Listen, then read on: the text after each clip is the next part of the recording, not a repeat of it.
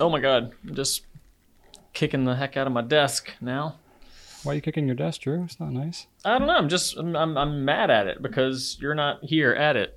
But I can stretch my right leg out. Look at that. You can't do that with Brian here. No, you can't. No, everything is hotter and less abundant and abundant in space. We both have we both have leg needs. We do have leg needs. We've flown together and we've struggled equally. We have indeed. Not enough places for our legs to go. Yes, that is absolutely true. Oh my gosh. All right, let's do this, man. Number 53. All right. Yeah. There we go. Welcome everyone to episode number 53 of the Goulet Pencast, where fountain pens are still a thing. I am Brian Goulet. And I am Drew Brown.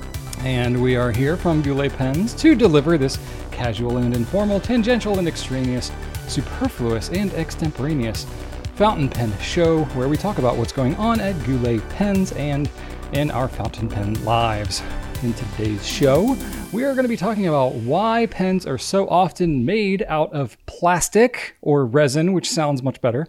We're going to talk about helping to increase the flow of a Platinum 3776. If there is a relationship between fountain pen use and neurodivergence. Interesting topic. Maybe what pens have the stealthiest snap caps, the quietest snap caps, and what Back to the Future moment would Marty McFly have to ensure happened in order to provide the existence of Goulet pens in 2022? Gotta say, never been asked that one before, but it was right up your alley, Drew. Thought that would be great. We also got a tip on how to finish out an ink bottle, and we get to spotlight the Sailor Pro Gear Realo, plus plenty of turkey hammocking for everybody. So should be a nice, fun show, and we're going to kick it off with some feedback. All right, we had no shortage of feedback this week and last week. Brian, we're going to kick things off with our friend Crystal. And in regards to our cake versus pie discussion, I won't say debate because you and I were on the same page there, but Crystal says, I have to agree with Drew on the cake versus pie debate. I'm a pie person simply for the consistent stability of pies. Fair enough, Crystal. Cake, when done wrong, are plates full of disappointment and sadness. I've had cake that needed ice cream or coffee to be able to chew and swallow it. Absolutely, wow. I completely agree.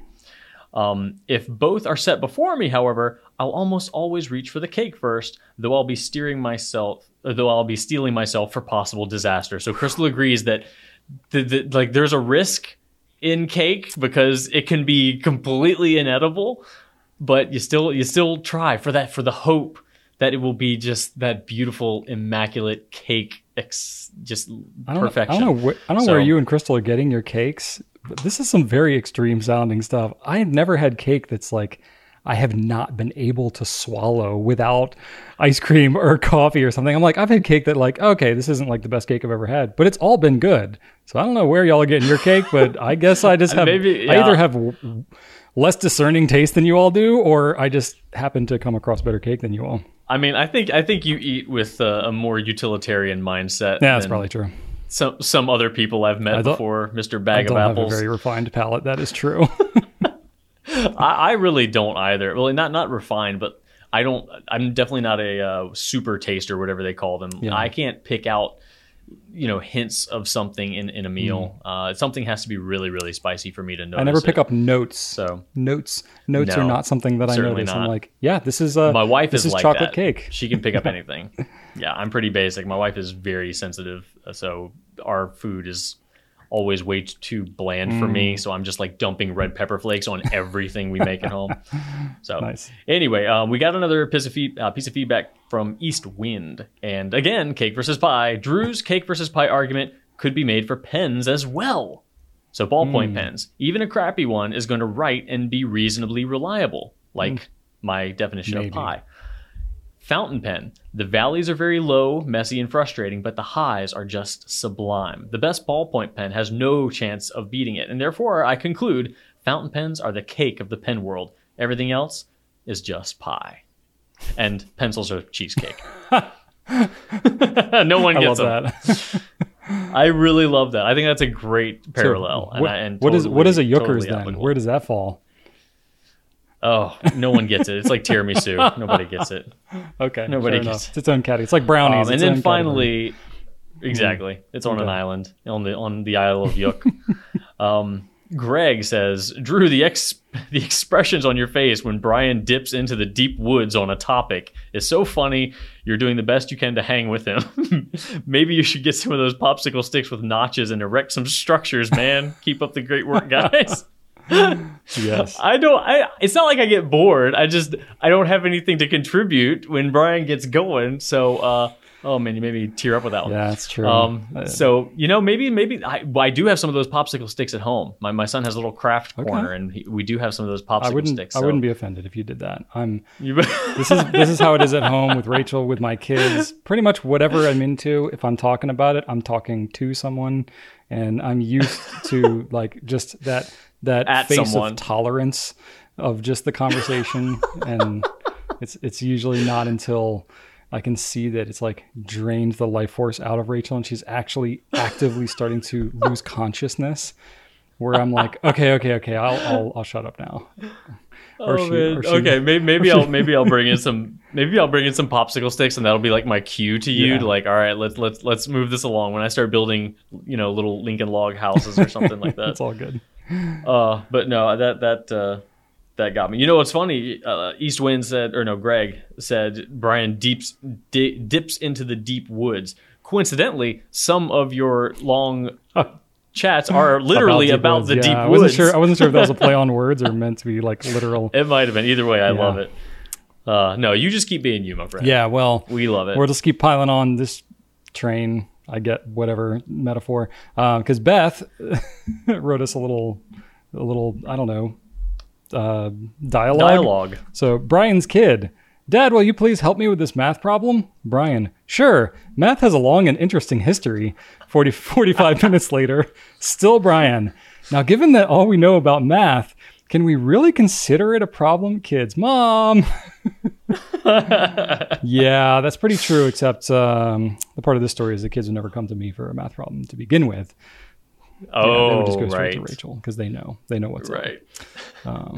As many people do in Rachel's life, they just come straight to her because she is usually has the right answer, and she's usually the more responsive one. And if they come to me, they know that they're going to get a lot of pontification and question asking and a lot of tangents and things like that. So, we all have our strengths, right?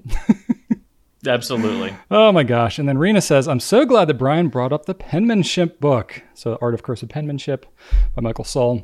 I got one a long time ago after Brian featured it in a talk. I have changed my writing and still do drills. Props, Rena. That's awesome.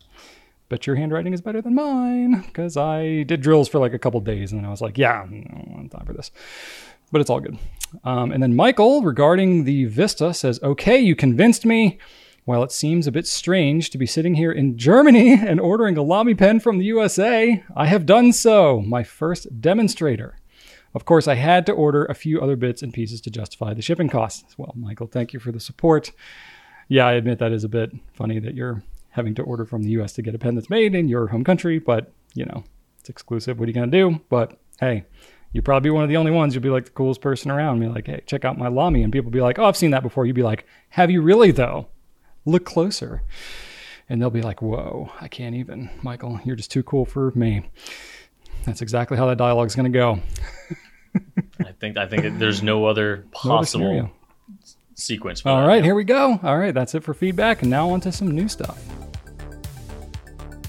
All right, folks. Well, we got some new stuff that's coming soon. I'm going to start off with something that was actually new last week, but we were like waiting for it in transit, and Drew and I debated. We were like, it's probably going to be here by Friday when this publishes, but we never know with the COVID life, post-COVID life here, what the supply chain is going to be like. So anyway, we do have the Diplomat E-Locks in purple. So this is black and purple. Very cool. So it's based off the Aero, model, if you will.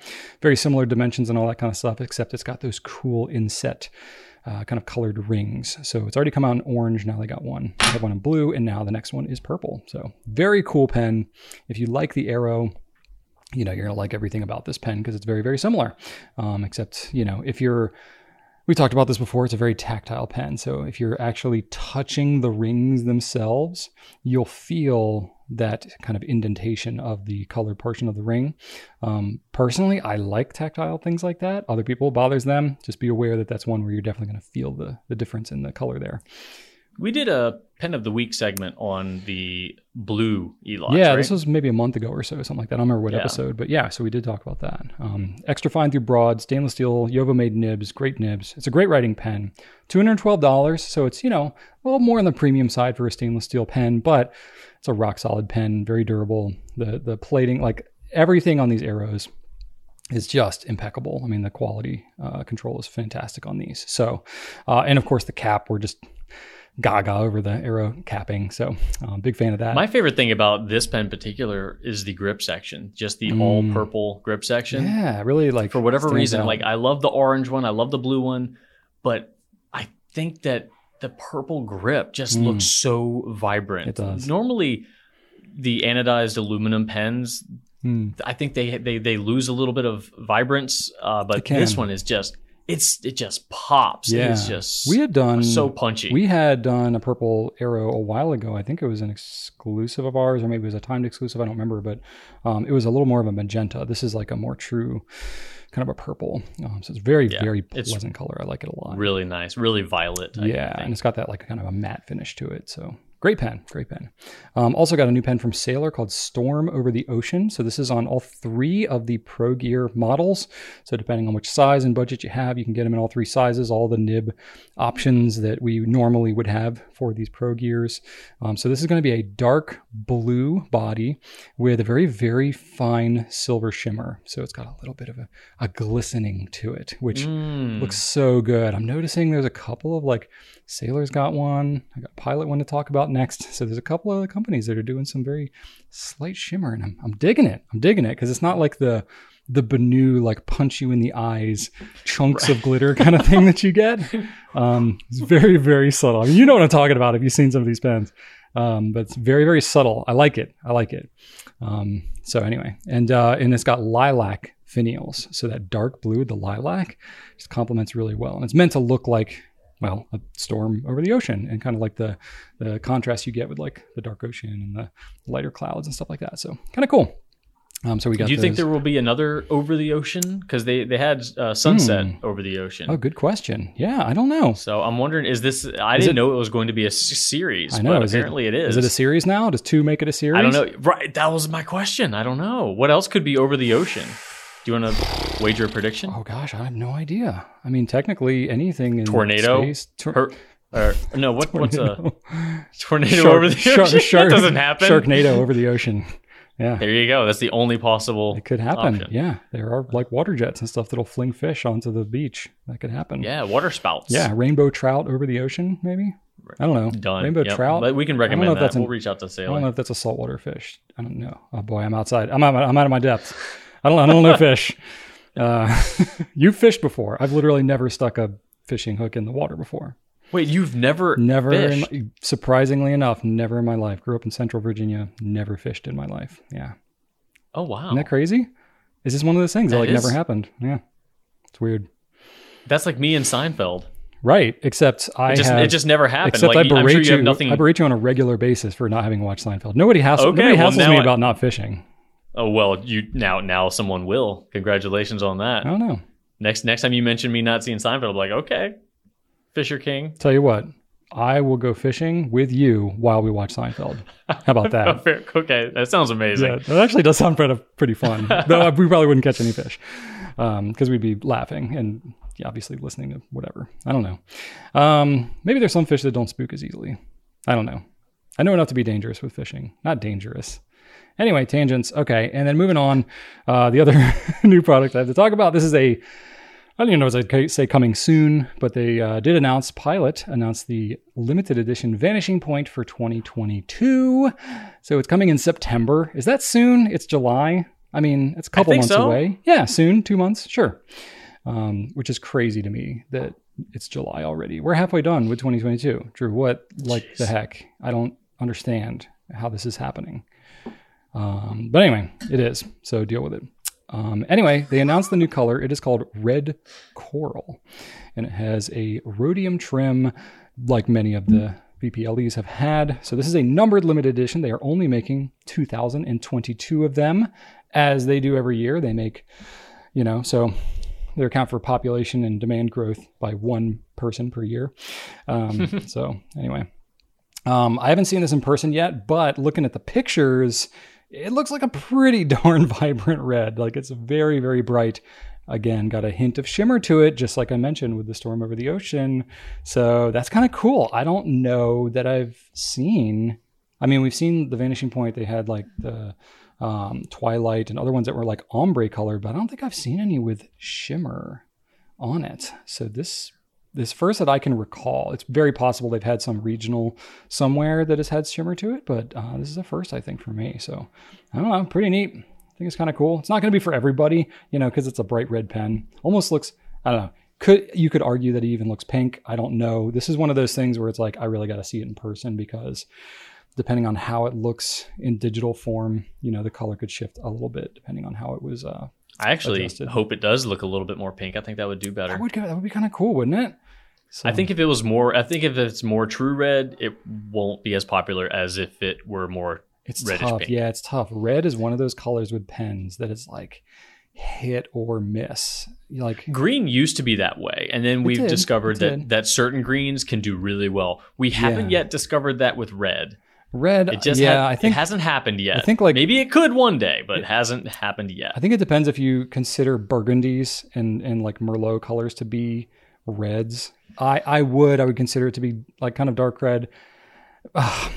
This gets into is the turquoise a blue kind of a thing? Like, weren't we talking about this last I'm week? talking about as in terms of what has traditionally not ever been a top selling color, the true, more traditional red. Yeah, plain like just plain bright reds. Those have never done super well. I don't really know why, honestly. I just don't know why. Like, it's not an unpleasant color. I'm sure just for pens. I remember taking a color class in my college and learned all about that, but I don't remember anything. I don't remember a thing about that class. Oh, cool. But they went all into it about like why every fast food place is yellow and orange. Oh yeah, red. yeah. Like there are all these reasons for it. The like emotion that it evokes, kind of a thing. Yeah. Like red is like intensity, and it can be like passion, love, romance, anger. Like it's kind of an intense feeling. Oh, it's definitely intense. Yeah, and then yellow, I think, is urgency. And so I think a lot of fast food restaurants, you use a lot of yellow so that you like want to eat quickly and then get out of there. That's basically. And so McDonald's is like intense and urgent. They want you to get the heck out of their restaurant so more people can get in. Most of them have red and yellow in their logos. It's not by accident. No, I know. Yeah. Anyway. All right. Yeah. So anyway, the VP Red Coral, it's going to be a bit of a price jump, $300. So, it's like, ooh, again, not going to be for everybody, but for especially those who have collections that have been happening for a long time. I've got ones going all the way back to, I think, the first year that we carried Pilot, which was in 2011, I think. Yeah, with the pink. Was that the pink one? That was the pink one. That one was cool. Yeah. That one was like a bright bubblegum pink. So it looks very different from that one, but maybe that one had a little bit of glitter to it, if I am thinking about it now. I don't. Oh, you know what? I think it it might have now that I'm thinking about it. It was, at least it was very pearlescent. It was a little pearlescent. I don't know. We'll see in person. I don't know if it was shimmer or pearlescent. It was definitely, it wasn't flat pink. Once we get the pen in hand, maybe we can show them side by side. That'd be kind of cool. Yeah. Medium nib, cool. 18 karat gold. Yeah. Anyway, so that's what's happening with the VP. Drew, what have you got? One new thing, or I should say two new things, are two new Esterbrook JR pocket pens. They have continued with their Paradise collection and added two new colors to that situation. One in Key Lime, one in Purple Passion. And just like their original colors in that collection, they have finials and on both pens that have different color acrylic. So the purple has a tiny little finial disc in the green acrylic.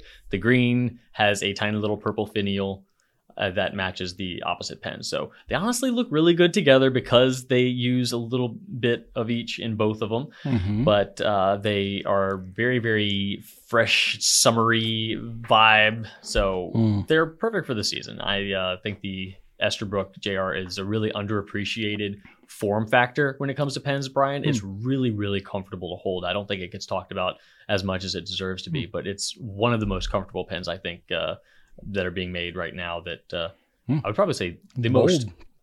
I would say it's probably the most, with the Edison Ascent, one of my top underappreciated form factors, because I love the way the Ascent feels. I love the way the JR feels. Okay. And I just don't think they're in enough hands for them to be appreciated as much, but they do feel really good. They're super comfy. Okay.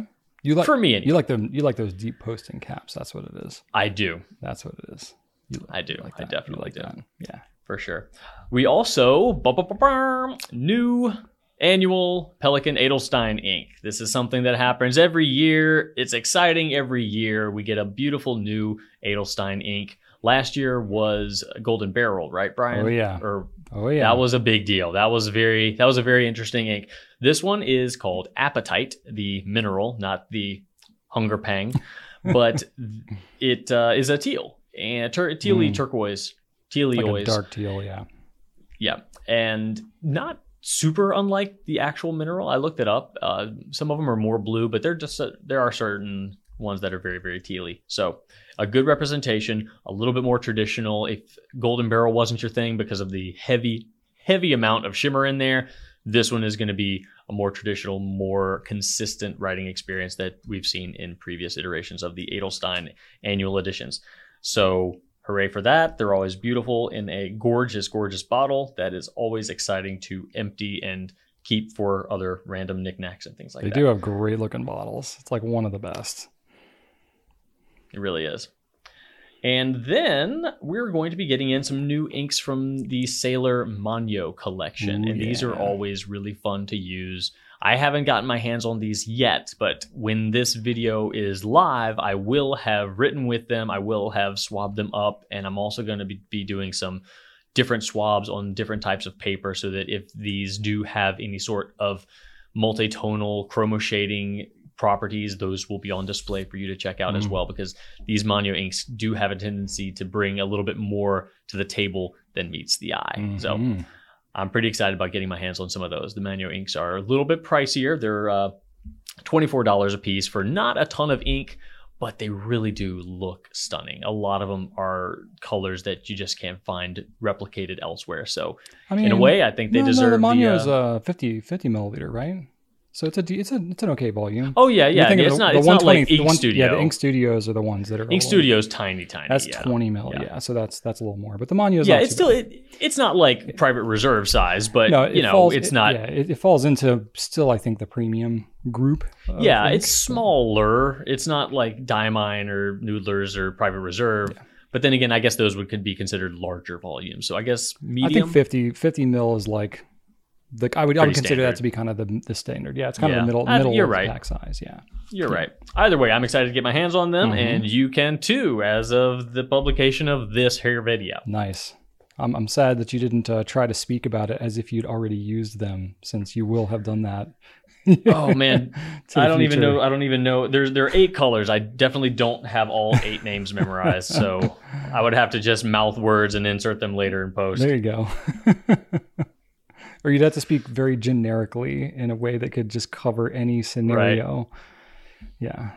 Yeah. My breath was taken away when I used that first ink. The first one, yes. I just couldn't even put it into words. And then that honestly. other one? The other one, when I put that on the paper, my eyes saw it. I mean, it was just nothing else. And it went right onto the paper. It was on there and it stayed. The longer that I let the ink sit on the paper, the more it dried. I mean, it was really impressive. 100%. It was incredible. What an experience. Oh my gosh. All right. So that's some new stuff we got. You can always check out new arrivals and coming soon on our website, gouletpens.com, because we are updating stuff there all the time. And now we're going to move on to some Q&A. Okay, Brian, we are going to kick things off today with a question from Chris. All right. And Chris is asking you, you're gonna head this one up. Why are so many pens made of plastics? Does the market demand plastic pens? Do manufacturers find plastic easier to work with and thus exert their influence upon the market? Does plastic have advantages over metal? Chris, you pretty much answered all your own questions. I think. Oh, congratulations! I think yes is the answer to basically all of these to a degree.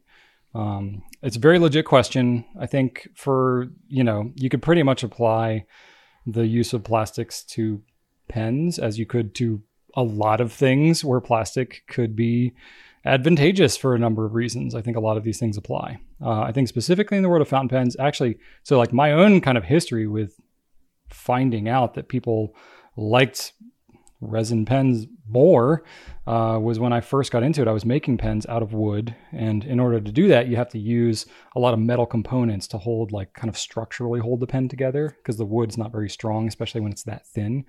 So I had to use a lot of metal components, even if it wasn't parts that you were touching that were metal. There was metal like brass bushings and things like that I would have to glue behind the wood to reinforce it and all that. So there was a lot of metal in there. So I had a lot of experience with heavier, larger, pens and stuff like that. And in general, people don't mind heavier, larger pens with fountain pens. But what I found is that people who are using fountain pens a lot, kind of the hardcore users, when I was making these heavier, bigger pens, like, some people were okay with it, but a lot of people just didn't prefer them. So I think absolutely there is a component of preference to perhaps lighter weight pens, and maybe not so much the large size that turns people off, but large size in a heavy material that then translates to a heavier weight. So I think the weight component has a lot to do with it. So definitely the light weight and kind of just strength and durability all around of plastics, particularly in the use of scratch resistance. And if it's a really thin plastic and it's kind of brittle, yes, it could get crushed if it's in your pocket or something like that, like a Platinum Preppy. Not the most durable plastic. It's a really cheap pen, so not surprising. But, most fountain pens that are made of, pretty solid resins, they're going to be pretty darn durable and last a really long time. So that's a huge thing. And also just chemically too, it's like when I was making pens out of wood, oh man, if you get ink on them, if you get, any type of cleaning agents or that type of stuff, It's just not great. Plastics though, I mean, very rarely do you get any type of actual damage that comes from plastics, unless it's some kind of solvent that actually dissolves the plastic. That's a problem.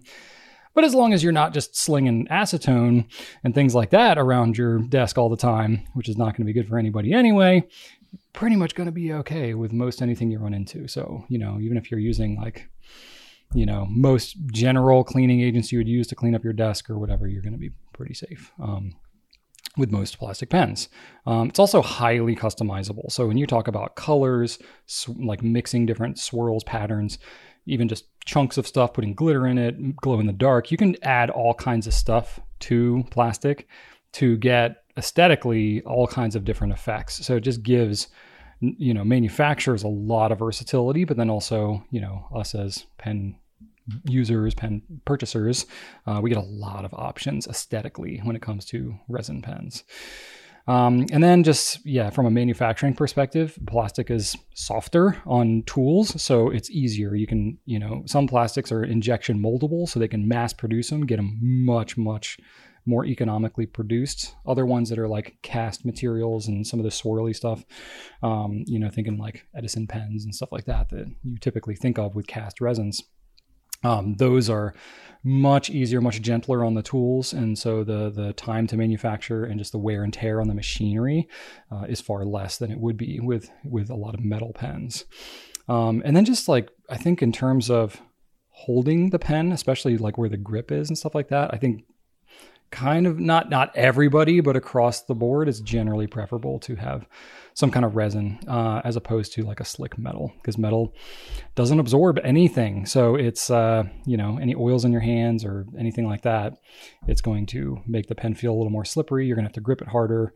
It can make your muscles a little more tired, especially if the pen's already heavy and stuff like that.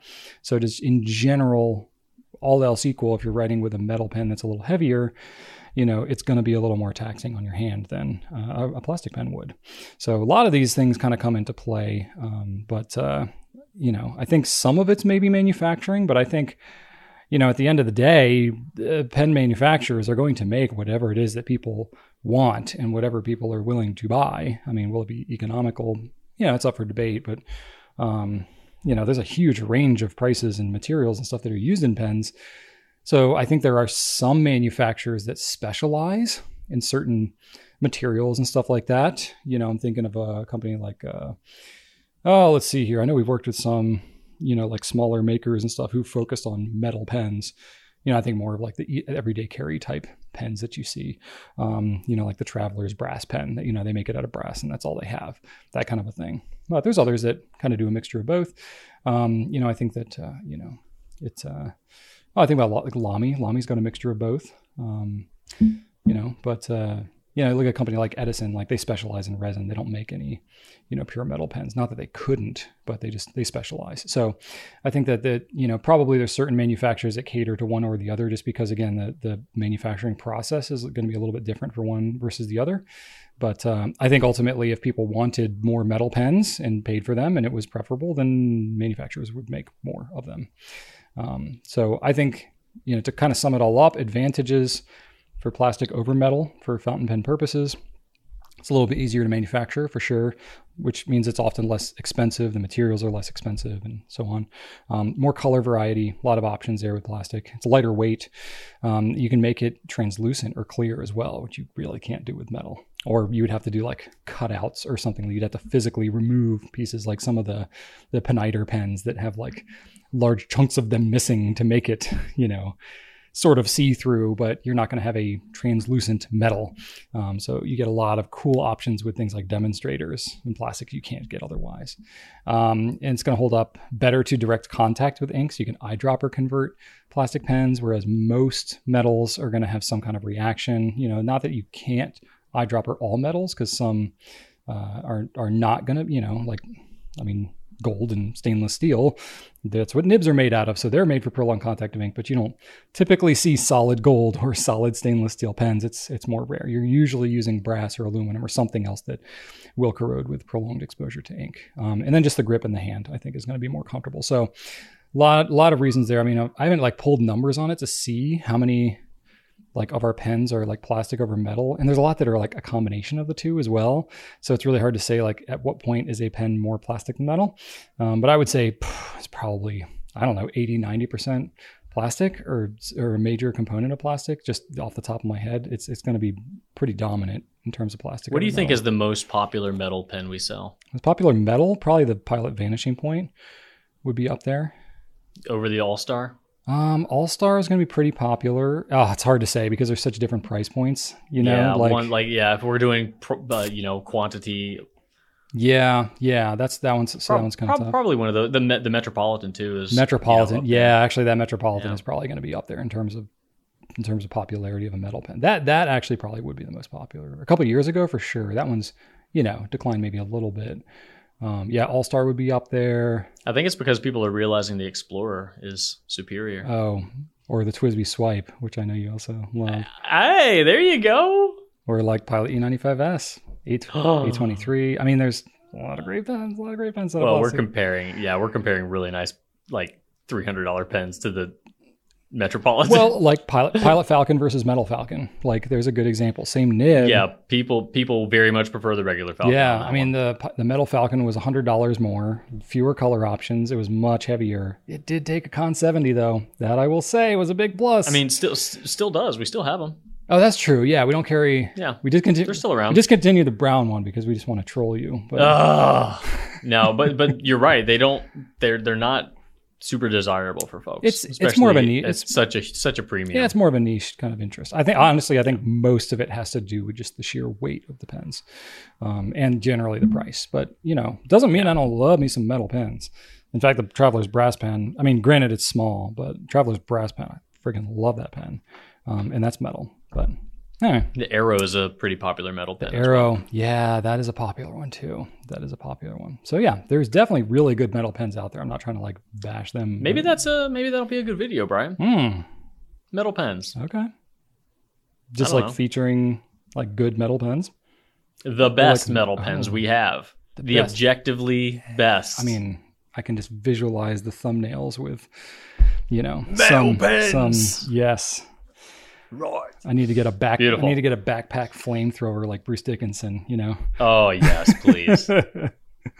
Oh, good stuff. All right. Moving along. Drew, I got a question for you. Okay. From Gaurav. I have Not I, but Gaurav does. I have a Platinum 3776 Century in a medium nib with less than adequate ink flow. I love it for its unique feedback, but the ink flow leaves a lot to be desired. Is there a way to improve the ink flow without taking it to a Nibmeister? Yes, depending on what your issue is, Gaurav. I have seen this before. 3776s, centuries with tines that are too tight together. And there are definitely ways you can open those up. Brian and I have both done it successfully and not successfully. Yes, I've broken the tip off of one of my 3776 nibs trying to do this very thing. Yeah, so it's definitely a thing, and I would not recommend, if your issue is that the tines are too tight together, fixing it is a little risky. So when I say your tines are too tight together, if you don't know exactly what I'm talking about, obviously I'm talking about the tines of your nib.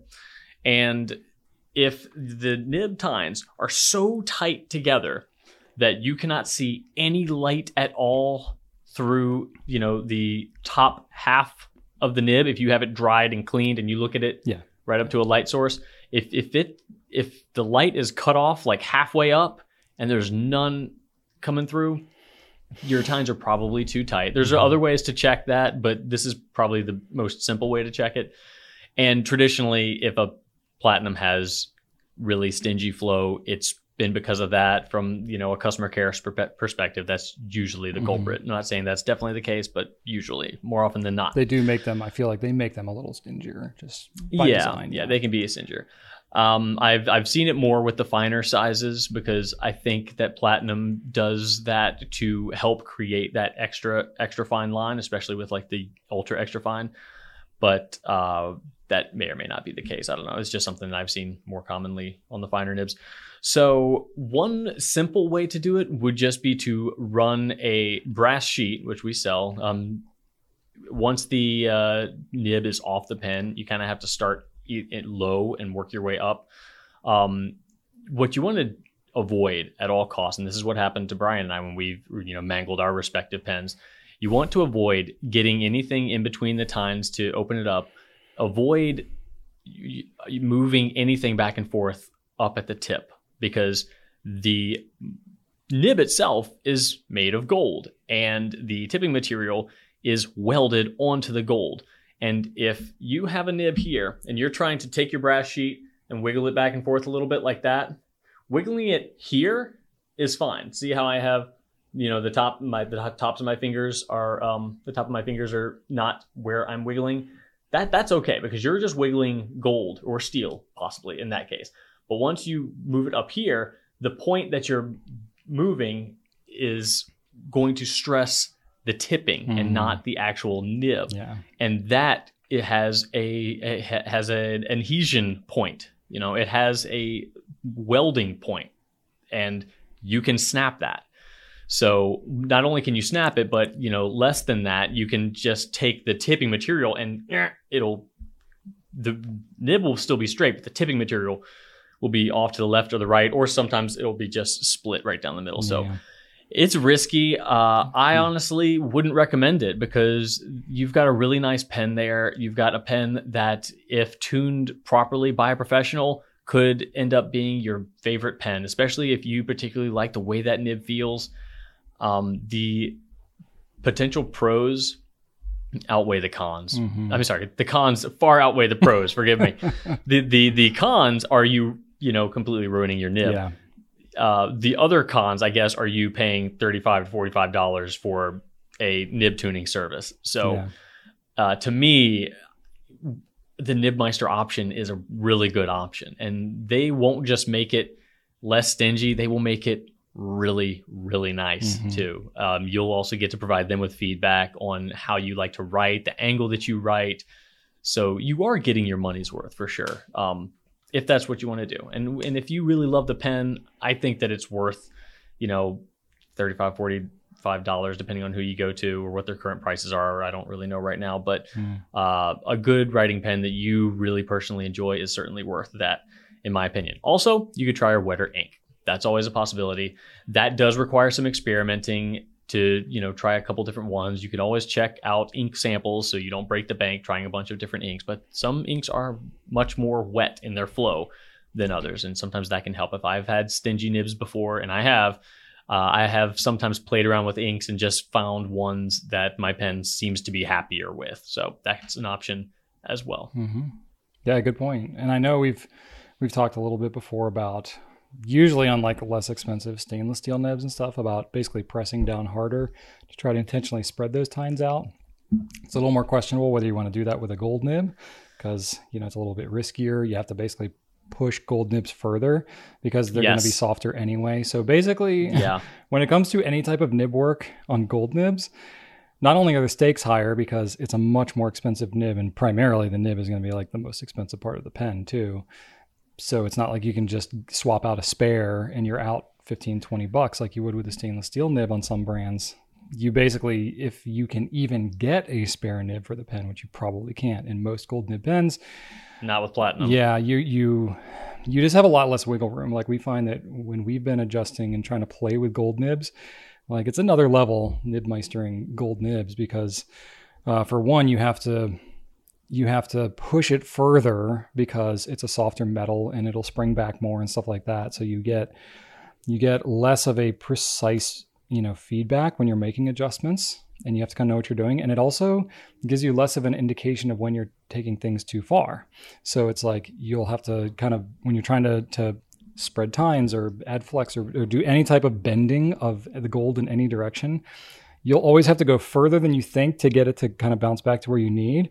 But the point of taking it too far is only like this much further than the point you need to take it. And it's like you really, unless you do it a lot, you don't necessarily have a good gauge of like, okay, it's fine. Okay, now it's past the point of no return. It's like that's 100% the first thing the thing that happened to me when I first really tried to correct a mangled gold nib. Mm-hmm. So it was very, very out of alignment. It was like that. And I said, okay, well, I'm going to lower this one and raise this one, and hopefully it'll go back to regular. So I did this, and it went, and it was still crooked. Mm-hmm. I went that, and it was still crooked. And I went that, and it was still crooked. I'm like, okay, well, geez, I just need to go for it then. So I went for it, and it just stayed like that. Yep. I was like, what the? Yeah. I feel like I was going a little tiny, and then maybe a little bit more, but then all of a sudden it's borked and nothing works. So it's, man, it can be tough. I know better now. I'm much better at it these days. But if this is your only shot at, if this is your first time tuning a nib, definitely play around with steel nibs first, for sure. Yeah, and platinum specifically, like their nibs, they use a little more gold content. This is part of why their nibs are a little stiffer, is because they kind of make them that way. So when you're tuning them and stuff like that, it's even more so that you don't get a lot of good feedback until you've taken it too far. So Drew and I have both very quickly ruined platinum nibs messing around with them. We'd messed with some other stuff and we were like, well, let me just try this. And it was like, boom, immediately ruined it. And it was like, oh gosh, this is something that's going to take a lot of practice. So, I mean, if you're kind of prepared for that, I mean, it's your pen. You can do whatever you want with it, but not the kind of thing that's the easiest pen for people to jump in and start messing around with themselves. So like Drew said, I think the risk versus reward ratio is a bit off on most gold nib pens. I think it's often better to maybe just leave it to a pro or just take it very, very slowly and be aware that your risk is in your hands. So cool. All right. Next up is your question, Drew. All right. Yeah. Yes, indeedy. Next up, we have a question from David. And David says, hey, Brian and Drew. Hey. Love all that you guys do. What? Oh, you said hi to David. Hey, David. Yeah. What's up? Oh, there you go. What's up, David? That was very nice of you. Do you feel like there is some correlation between the fountain pen hobby or analog hobbies in general and neurodivergency? As someone with ADHD, I find that, besides having always been drawn to fountain pens, the whole analog experience really helps me organize and work more efficiently, especially as a composer. I'm curious because Drew has also talked about his experience before and how writing things down can help. Thank you both again. I look forward to the Pencast and Turkey Hammock Zone every week. Thank you, David. Very cool. That's a very interesting question. So, I mean, I feel like this is something that's in a very good way, getting talked about more in the last 5 years or so than it did, when we were growing up or whatever. We've got some experience with this. We have, definitely some neuro issues with ourselves and with our own families. So we are no stranger to it. In fact, most everybody probably has family members or whatever going on, whether it's anxiety, depression, ADHD, all kinds of, personality stuff. There's a kind of a broad spectrum of things that this could fall into. Autism, there's all these things. There's kind of a spectrum to all of it. But I don't really have any firm data to show about this, especially related to fountain pens specifically. Just not enough of a overlap of scientific studies or polls or anything like that. But I wouldn't be shocked if there was some correlation between it, because it just comes up more naturally, especially when you're talking about things like anxiety, depression, these types of things. We hear all the time of people, especially who are journaling and using that as a part of therapy, oftentimes recommended by therapists to start journaling and things like that as a part of therapy.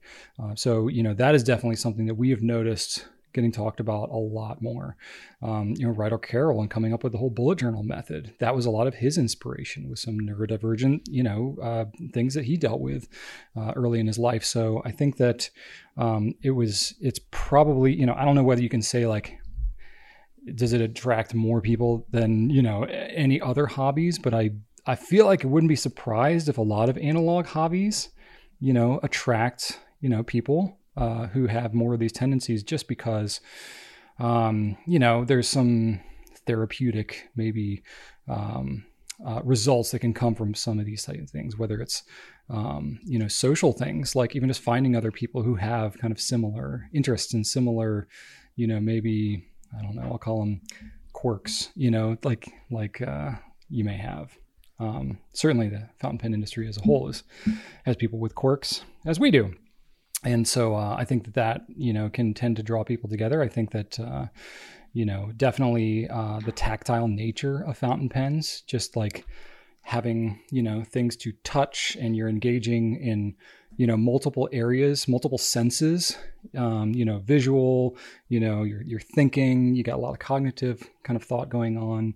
You're doing things with your hands. So I think there's a lot of, just like I've got a musical background, and playing an instrument does a lot of the same kind of stuff. It really stimulates a lot in your brain. I think using something very tactile, especially to write and all that, whether you're drawing or, organizing your thoughts from a productivity standpoint, or, thinking creatively, like writing short stories and novels or poetry or any of that type of stuff. I think there's a lot that can stimulate a lot of things that would, definitely make sense to overlap heavy into that neuro space, if you will.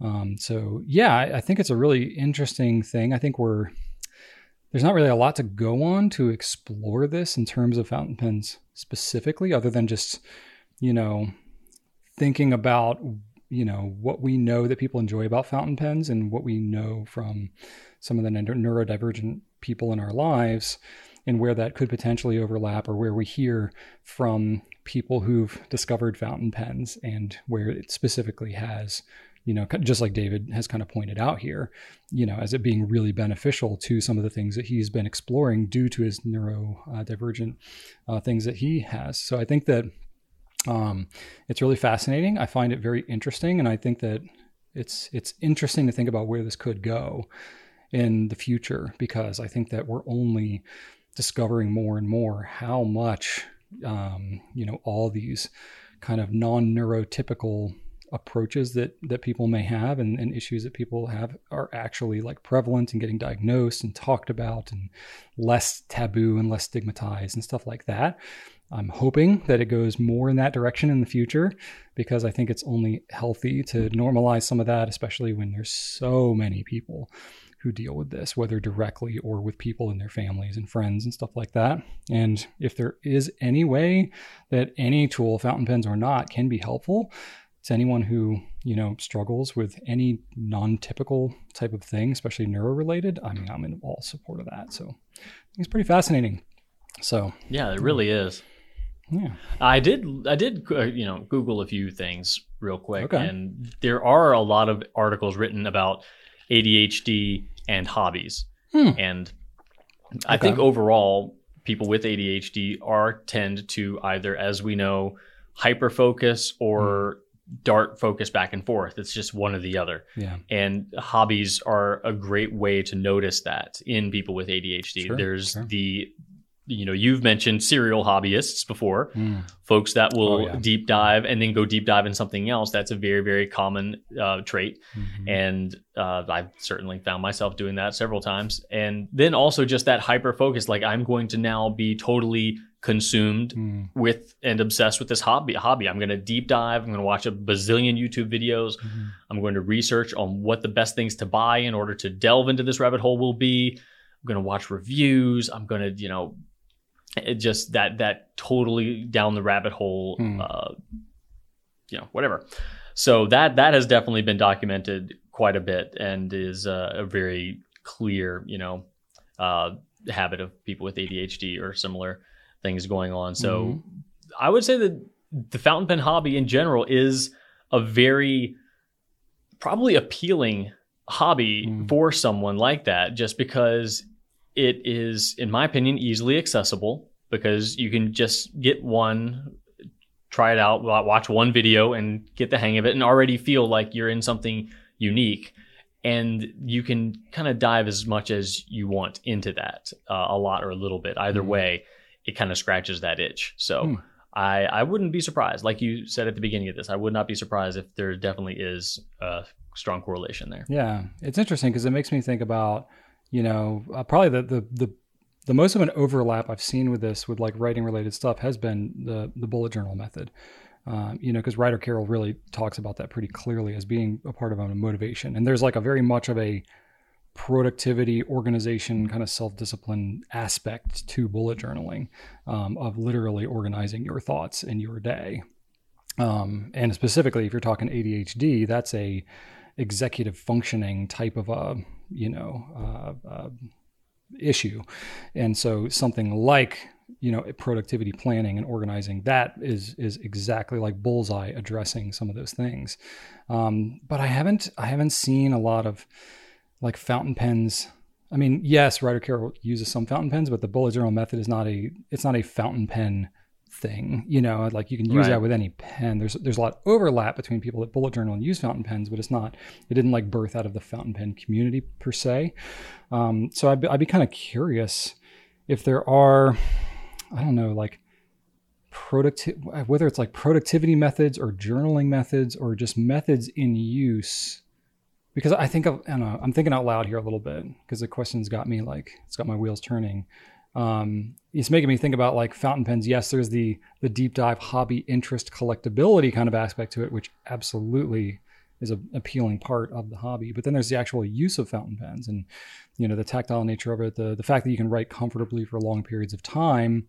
Maybe that opens up some doors for somebody who normally would find it, too cumbersome to write with something, or just, especially with some neurodivergent things. I think like tactility and like sensitivity to the way things feel can often be a really, really big issue, whether it's, the way that like food can be textured in your mouth or something like that, or being sensitive to like the way water feels, or, type of clothing and stuff like that. There's a lot of things I have to wonder if there's aspects to the way the fountain pen could feel on the page versus different types of other writing instruments, There's also the process factor. Like the ritual aspect of like using a pen and inking it and that kind of stuff. Yeah. Yes. That's a player as well in that zone. Okay. It's the process of doing something that, like you said, engages multiple senses, and there's a comfort to processes for a lot of people. Yeah. And fountain pens certainly give you that. Even just picking one up and writing with it involves uncapping it. And that alone is a process. It's a very quick process, but it is a process, a unique process nonetheless. Interesting. Or like even like I think of like, fidget toys are like a big thing, in the last several years. there's definitely like a fidgety component to a lot of pens Yeah, as well. for sure. So there could be something like that. So yeah, I don't know. It's pretty fascinating. I think there's a lot of like different offshoots of things to explore around this. It's not something that I know a lot of people have dove super deep on making associations to. I think kind of like you, Drew, I've found a lot of things that I've, just because of things I've heard and things I've read and, just things with myself and my kids and Rachel, her anxiety and these other things. Like we've found various things in our personal life and people that we know that we've like made some connections to things that people find appealing about fountain pens. But I don't know if there's been like big, like bullseye type, associations around it. So I don't know, it could be interesting. It's something I do think about on a pretty regular basis. So if any of you have thought about it too, I would love to know if there are any other like thinking like YouTube channels that you follow where there's been some good stuff around sort of this topic, because I know I've found some various ones that have had some interesting things. And then if there's any specific like productivity methods or things where fountain pens could be applied, like bullet journaling as an example. But if there's any other things, I mean, we don't know everything. We don't hear about everything. So if there's stuff like that out there that you think is really interesting for us to explore, let us know in the comments, and we'll check those out because I find this topic deeply fascinating. So, all right. Very cool. Very cool. Very cool. Yes. I like that question a lot. That was a good one. Yeah. Now I got one from Banzan. Can you recommend any snap cap fountain pens that make as little as possible noise when being capped or uncapped? For your reference, the only one that meets my stealth requirements so far is the Lamy 2000. Let me note, I wasn't the first one to bring that up on this episode, but several other pens that I've tried are quite noisy. For example, the Platinum Plaisir, or not really silent enough, like the Pilot Prera. My use case are meetings where I'd prefer not to bother other participants when capping and uncapping my fountain pen, but still have the convenience of a snap cap versus a screw-on cap for quick note-taking. Thanks. Great question. All right. Great question. I have a very, very good answer for this, Brian, and it is to grab a vanishing point and just click it like crazy. Just throughout the meeting. Just have it as like white noise throughout the whole meeting. Yes, exactly. Yeah. White noise, like a babbling, clicky brook. Yeah, like hiding in plain sight. That's what you're doing. Right. Well, here's the thing. You're just going to annoy the heck out of everybody in the room. They're going to hate you for a little while. Yeah. And then you're going to go back to that Plaisir and they're going to be like, wow, what a great pen that is. That doesn't bother me at all. Yeah. Compared to that obnoxious, cricket sound of the vanishing point, this guy cares. What a guy. No, obviously. You go back to your office and find that you've been uninvited to that meeting for the future, and your office is full of dots. Anyway, no. So I have my top two picks are going to be the E95S and the Traveler's Brass Pen, which I believe, Brian, you already showed off in this episode, so I know you have that there. Briefly. So this pen is completely silent if you want it to be. If you uncap it, you can't hear it. And if you cap it, if you don't press hard and you press slowly, it's completely silent. However, if you want to, you can slam it. Yeah, and but you can hear like it. Have to try to do it. Right. You can absolutely be 100% silent with the E95S as well as the Traveler's Brass Pen. Now, there's no... Technically, Drew, is that a snap cap pen? Because it's not actually snapping in place. It's tension held in place by bars that are in the cap. So it is sliding in and held by tension. I would call it, I think it qualifies for what Bonzan's looking for. I think that the 2000 is both tension and... It's got a snap, yeah. And snap. True. But it does have those tension bars in the cap as well. Yeah. So yeah, I think that, for this question, they're all considered snap caps. For reference here, so I've got a Lamy 2000 here. So it has those pressure bars inside just like the E95S does. E95S, the cap is even longer. So it's, little longer, whatever time that it's tensioning. But it's got these teeny little wings on here that do kind of grab on the Lamy 2000. So it's pretty much silent. And then it's got just a little teensy bit of a snap there. So the E95S is even quieter than a Lamy 2000, but it doesn't have that like last little like snap in place. But I mean, it's still a very solid hold. So I would absolutely recommend that one as well. Yeah, this was my top pick for sure. Not only is it super quiet, but the writing experience is excellent. The size and form factor is excellent for inter-office goings between, note-taking, tremendous. It looks timeless too. It's just like, the Incapacity isn't amazing, but neither is the Traveler's Brass Pen. But if you're just at the office, it's perfect for taking notes at meetings. Absolutely.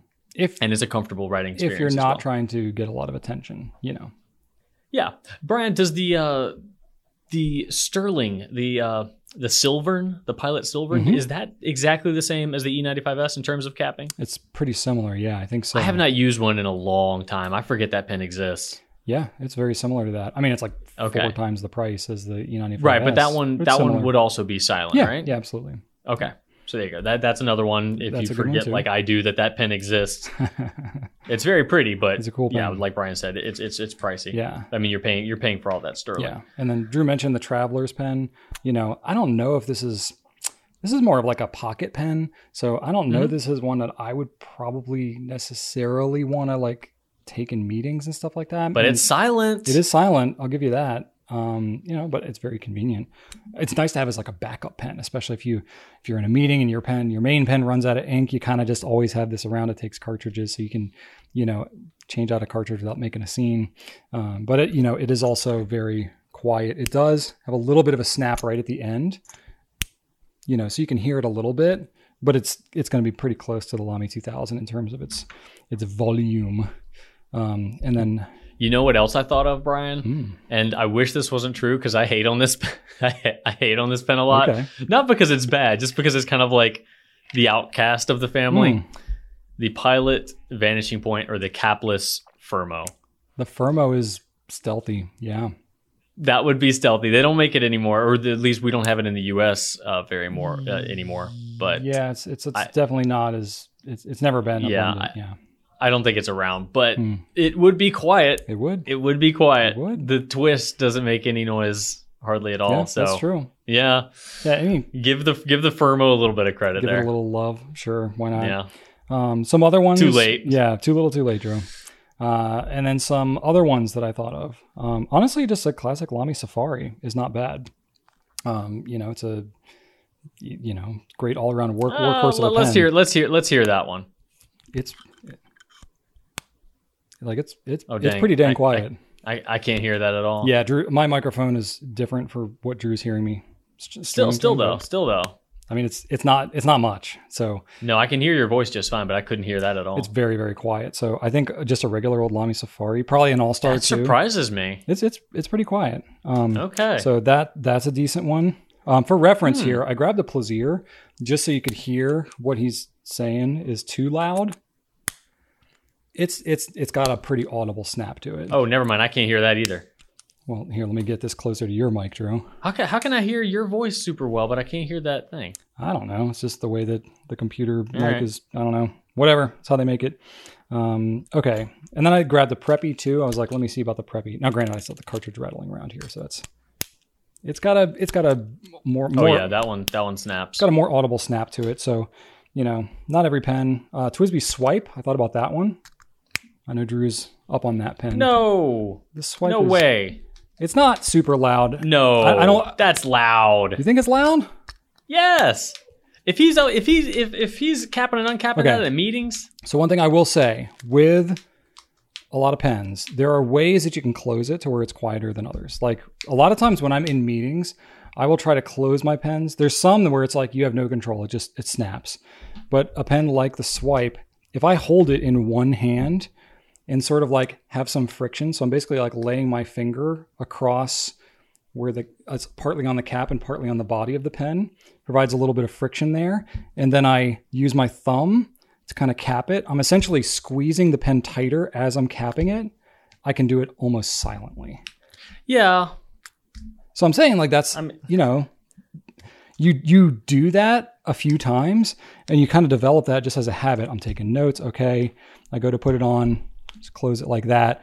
I'm not making a scene. Do you want to have to think about that? Maybe not. No. But I will say, and these are for Drew. Are you really like not all for the Swipe on this one? You're so pro Swipe.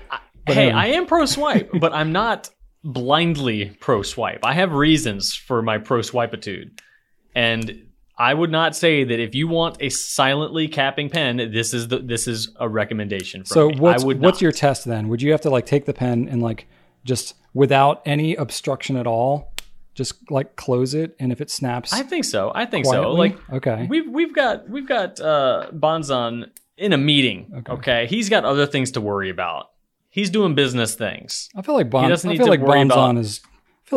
can juggle more than one thing at a time here. We're not talking. But why would he have to when he could get the E95S, Brian? Why should he have to? That's too loud. Get that out of here. Yeah. You know what actually is quiet, Brian? If you take a Homo sapiens and you don't do the clicky twist on the hook safe lock, if you press it and turn and then release, it's totally silent. Oh yeah, I actually grabbed the Homo sapiens for that reason. Yeah. Most anything with a hook safe lock, especially if it's either like a resin or the lava pen like this, you can pretty much do it like silently. Yeah. I mean, if you let that spring-loaded inner cap snap and pop the pen, into place, then it makes a click. But if you do it yourself and you push, twist, and pull, then it's 100% silent. Another one too. This is another inexpensive pen, the Jinhao 51A. Also kind of like that. Got a hooded nib. It's got the same kind of thing. It's got a little bit of the pressure bar situation. It's not as graceful. It's a much cheaper pen. But I don't know if we have that one anymore, Brian. This one I don't think we have anymore, but I just grabbed the one that I had.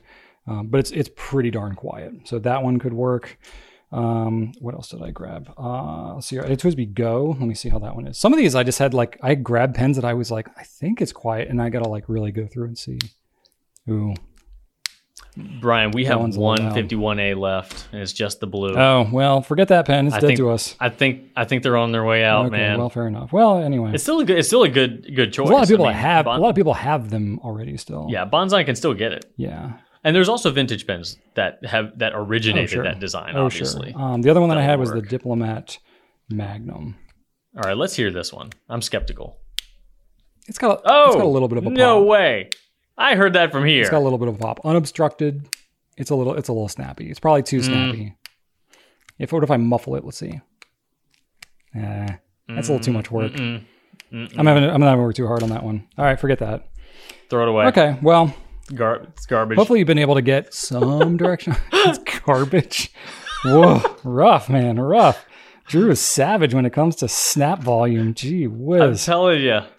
You take a E95S. No, seriously, E95S or Traveler's Brass Pen. That's it. Like they're I was just trying to give options for like other styles of pens because those are both like kind of pocket style pens. We have made the E95S and the Traveler's Pen look good by bringing in a bunch of substandard options. Fair enough. Okay. Well, if y'all have any other suggestions, drop them in the comments as well.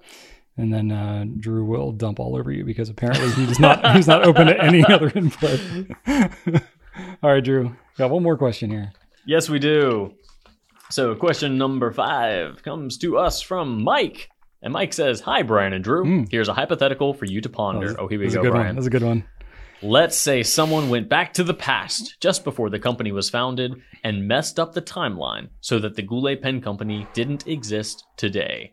Doc Stephen Brown, SBR, nice, has to send Marty McFly back to the past to fix the timeline to restore the Goulet Pen Company to existence in 2022. Which specific moment in Goulet's history would you consider to be the absolute pivotal point that Doc Brown should send Marty to? This is a really fun question. We've never been asked this specifically. Hold on, Brian. I've seen your response, and this might change it a little bit. Okay, I need some clarity because you are the Back to the Future expert in between the two of us. Well, no, this has the hypothetical has very little to do with Back to the Future, but what Mike says is someone went back and messed up the timeline before the company was founded, and you founded the company before the pivotal moment that you are prepared to explain. Well, I can explain myself. So people don't have context because they don't see my notes. Okay. All right. So my question, okay. So the nature of the question here, I have not seen Back to the Future in a very long time.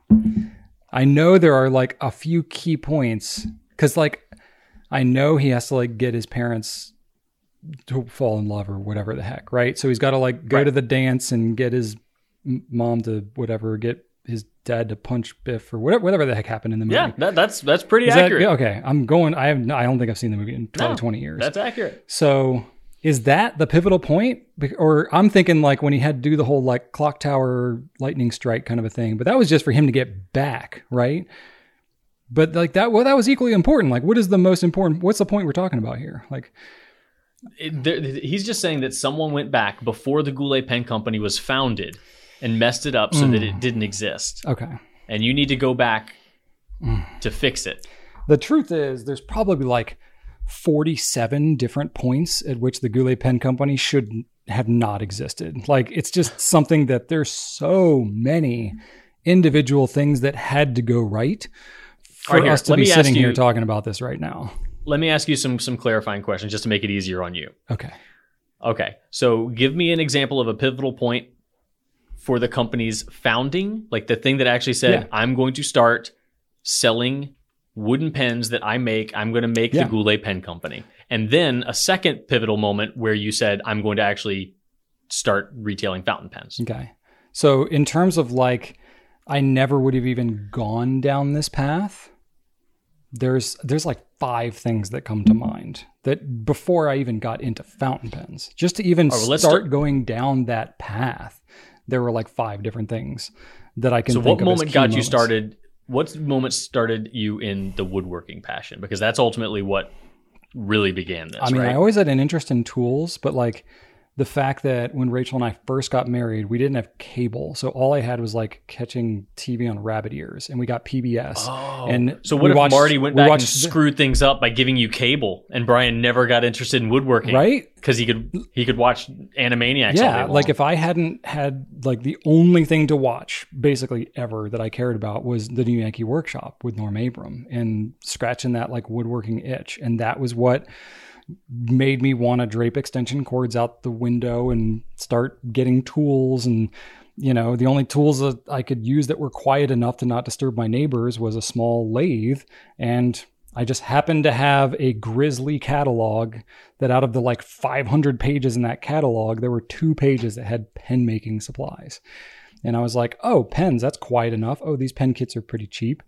I could probably make that on my balcony and not annoy Rachel and, you know, spend all the money that she's earning, because I was not a freeloader, but I was a very cheap loader.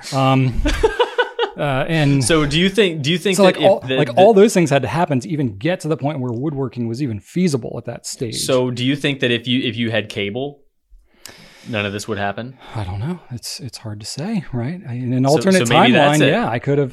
Who knows? Maybe that's it. Who knows? Oh man, you would have just spent your time just watching the Food Network, and even if all that had happened, and I proposed to Rachel, hey, I want to buy this pen lathe and start making wooden pens. If she had looked at me and said, "What are you, crazy? No, I'm not going to let you get that," I would have been like, okay.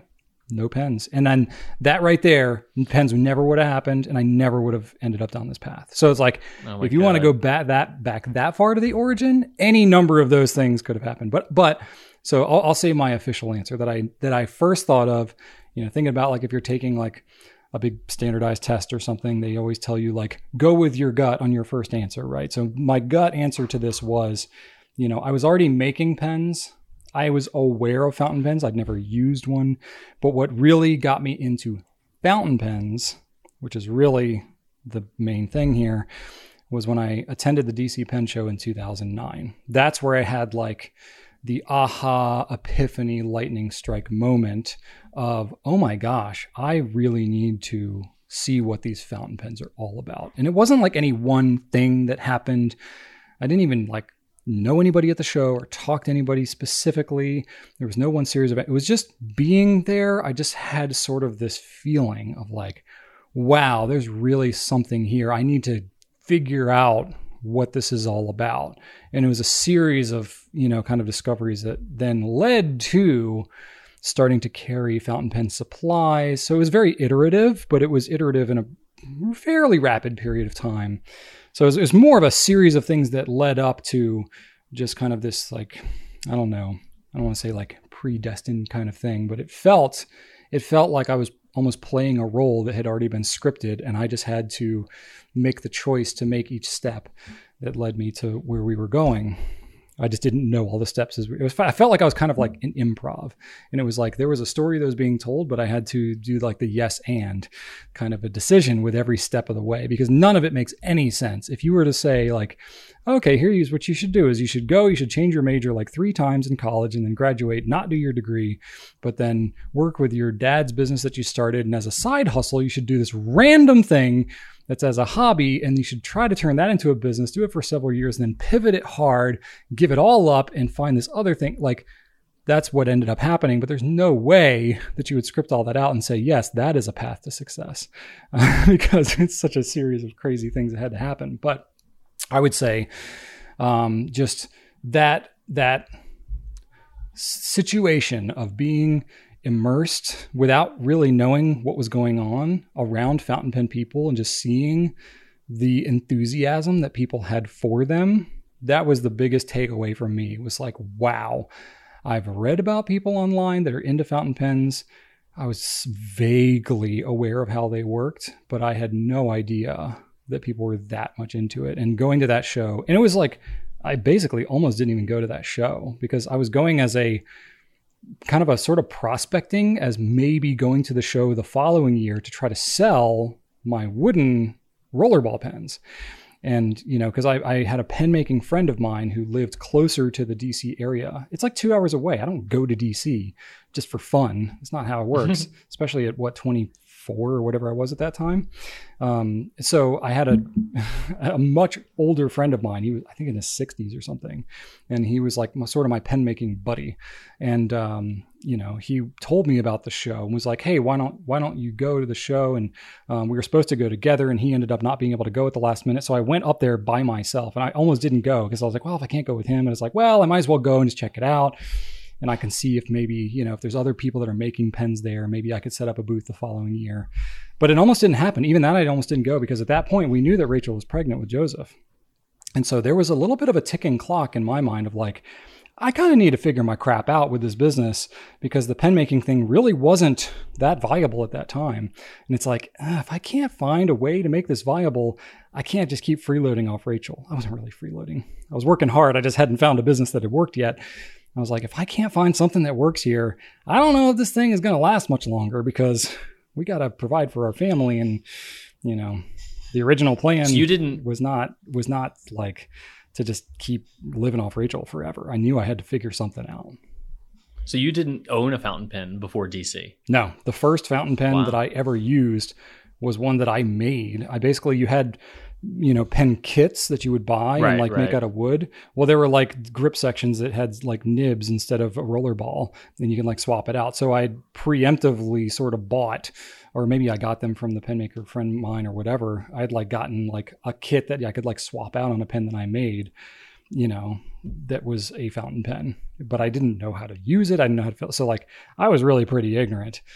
So, you know, there was not good YouTube videos or anything at the time. So it was really like I stumbled into it. And that was, again, all part of the story of like why we focus so much on education and knowledge and community building is because I lacked a lot of that when I first got into it. And I really fell in love with it. But I was like, boy, is this difficult to learn how to use and love fountain pens because it's just, the infrastructure wasn't quite there yet, but I saw where it could go. And so once I kind of made the connection of, oh, these fountain pens are actually pretty awesome. I see why people love them, but it needs to be easier for people who don't already know how to use them to learn. And that was what got it all going.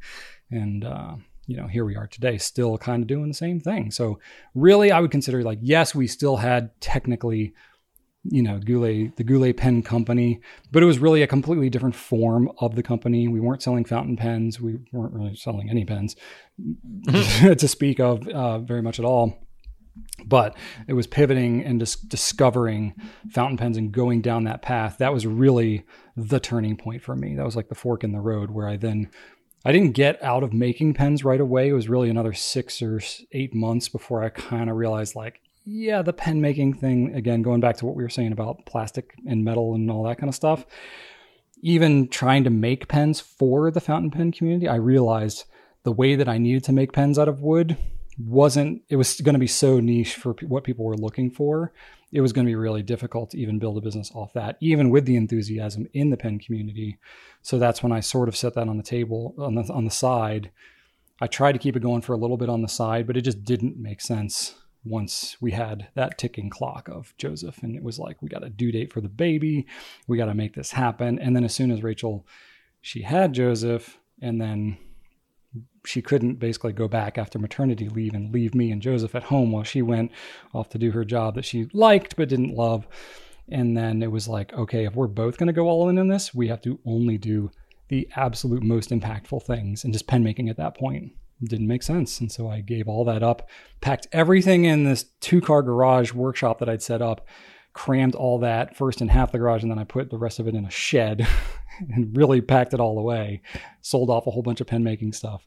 And it was all just making videos and, e-commerce store. And it was all in on that for a while, and not even paying ourselves for a while, until we were able to make that work. So that was really the biggest, most iconic moment of a turning point that was the most impactful to where things are today. So the 2009 DC Pen Show was Brian's Enchantment Under the Sea dance. I would say Marty would just need to. Marty would need to get you to that show. That would be it. Yep. Rain or shine. Like Brian's old pen friend was like, you know what? No, I'm not like 60s old, but you know what I'm saying. Was like, all right, I'm not going. You probably shouldn't go either. It wasn't worth it. And Brian's decided, okay, yeah, I won't go. But Marty's like, no, dude, you need to go. And again, like, Brian's like, why? What's the point, Marty? He's like, you need to go. So maybe he ties you up, puts you in the trunk, gets you there, just dumps you on the side of the walk. You're like, oh man, I got to go into this hotel and call home. And you go in, you're like, look at all the people. Yeah. Look at the passion. Look at the excitement, the joy. Yeah. And to Rachel's credit, like, none of that was anything she was very familiar with. She was working, she was, gestating life. Like, she was doing far more important things at that time. And I hear that's hard work. She had already been supporting me basically for 3 years as I've been trying to make pen making into an actual business. But keep in mind, this is right around the timing of the 2008, 2009 like financial crisis. All of our corporate business that had given me an impression that we had a pen making business to start with, all of that disappeared. So truly in 2009, I was like, boy, I don't know what I'm going to be able to do with any of this. I was considering becoming an electrician. I was looking for like alternate options because it was rough. So to Rachel's credit, she really gave me a lot of room to explore, to find a workable path in this whole scenario. And even to this day, you hear all the shenanigans week to week that I'm up to. She supports me in all this ridiculousness, and she always has. And, we've been together like 20 years now. And I think there's, in some ways I'm responsible for part of her anxiety because of all the stuff that I get into. But, she still is just so supportive of me and all this. And I think it's ended up working out well in the end. But boy, we've had to go out on some limbs with some of the stuff that I've kind of like, well, what if I look into this? What if I do? And like most people around me are like, I don't know, Brian.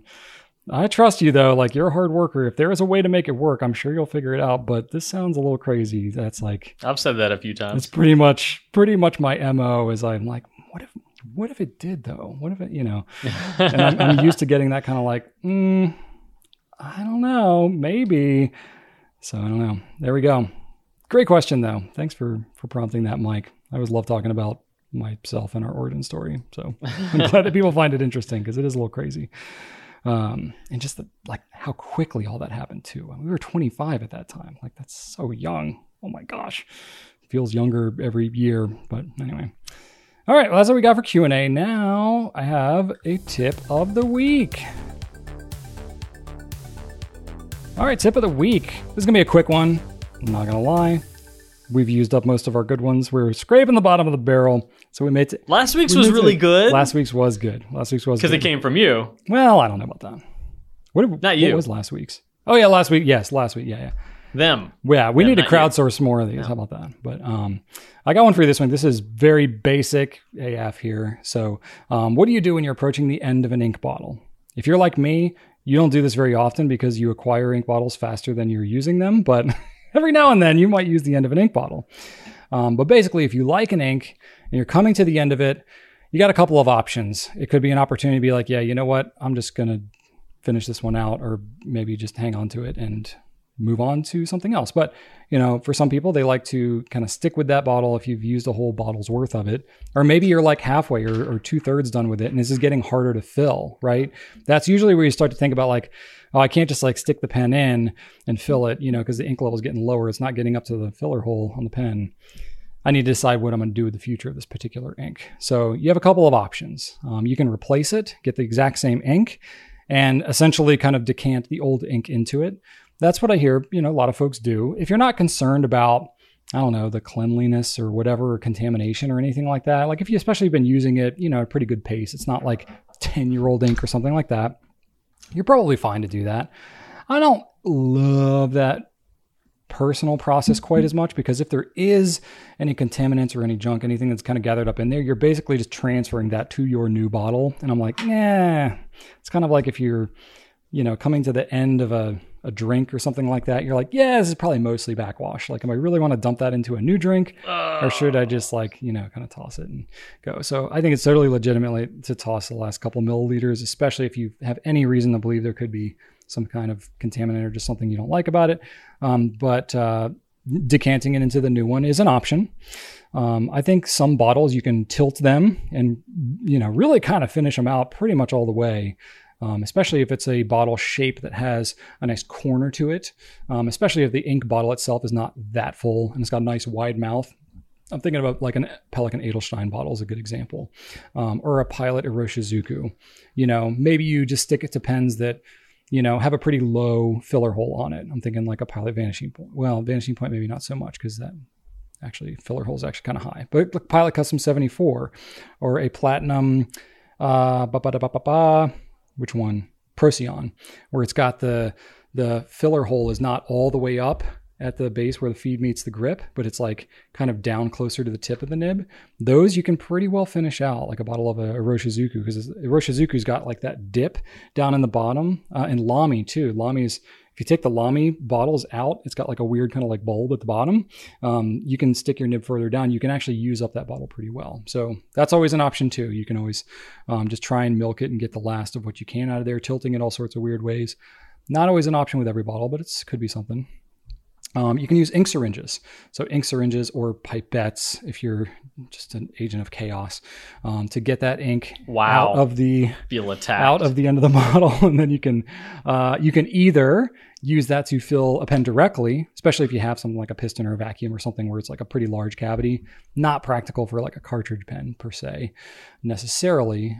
Syringe though, you can definitely fill a cartridge or a converter directly. So you can, how much ink is in that bottle really is not even that relevant, because the needles are nice and long. You can pretty much reach most bottles with that. So that to me is usually my preferred method, is I sort of syringe it out of there, put it into whatever pen I'm using, and then just kind of go on my merry way.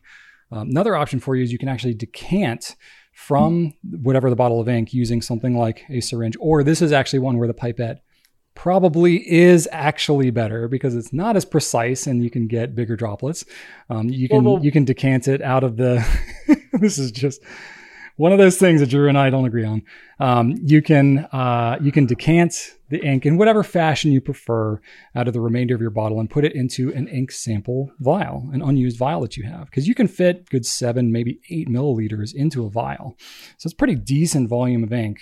Pretty much you're going to be able to get, the remainder of whatever ink bottle that you've got and put that into an ink sample vial. And then most pens will fill pretty well from an ink sample vial.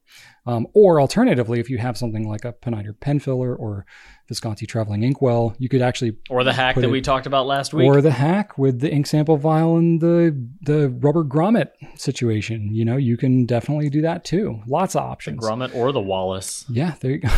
There you go. Nice. Nicely done. So yeah, decanting it into some other, vessel. Or I have a non-actual option here.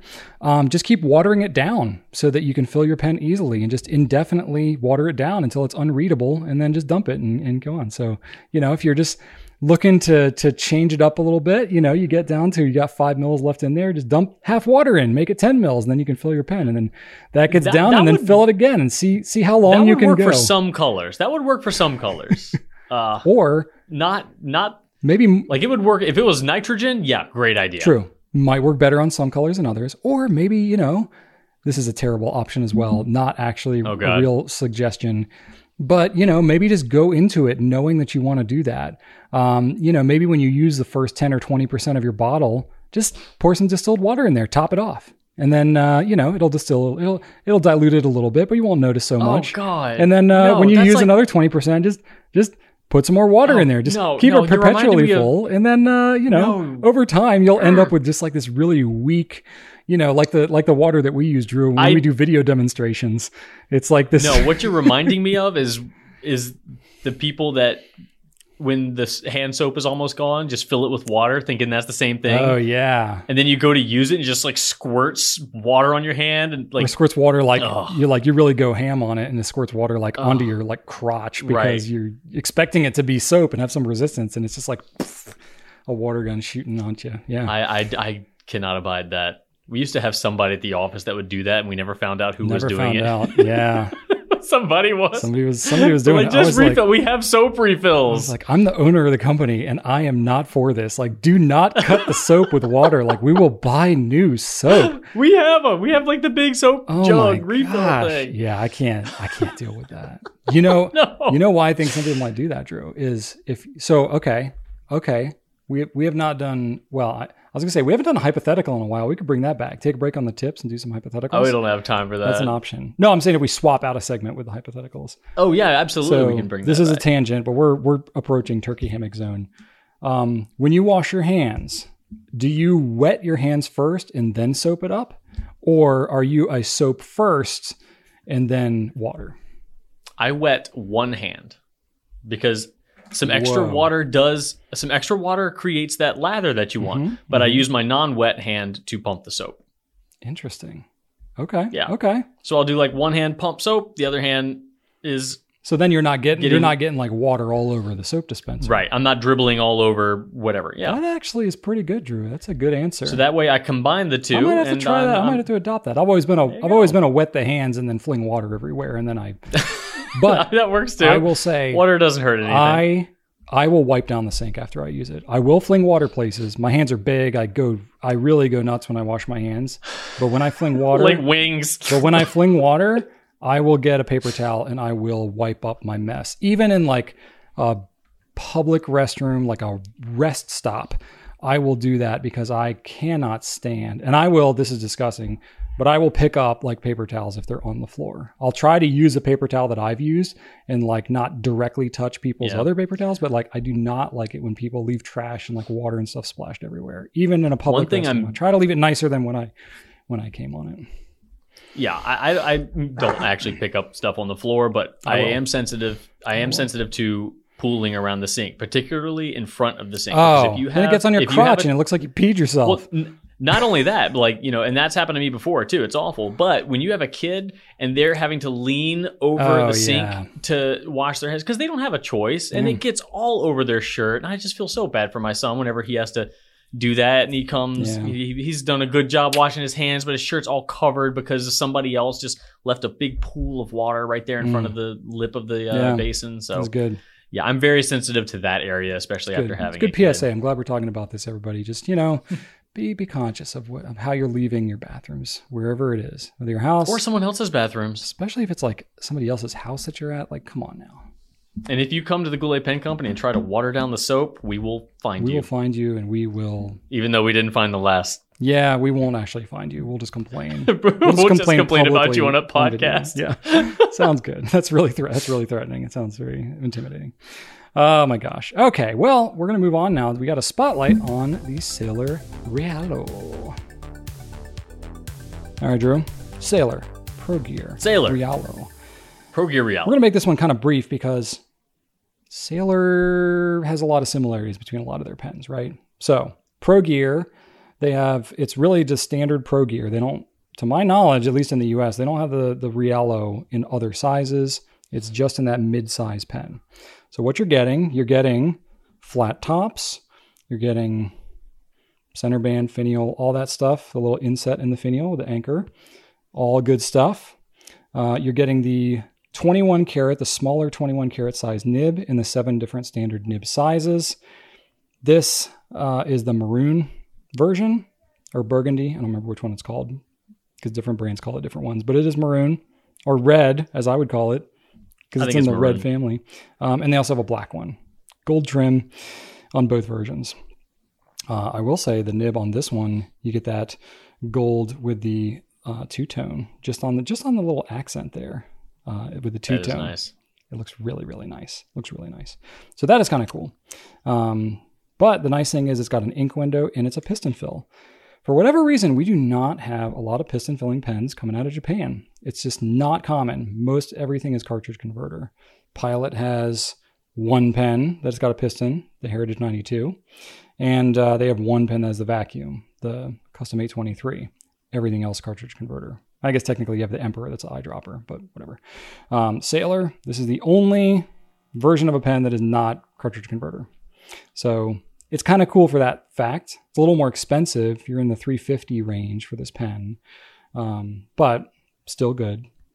Pro Gear could be anywhere in the $300 range. So you're paying a little bit of a premium for it.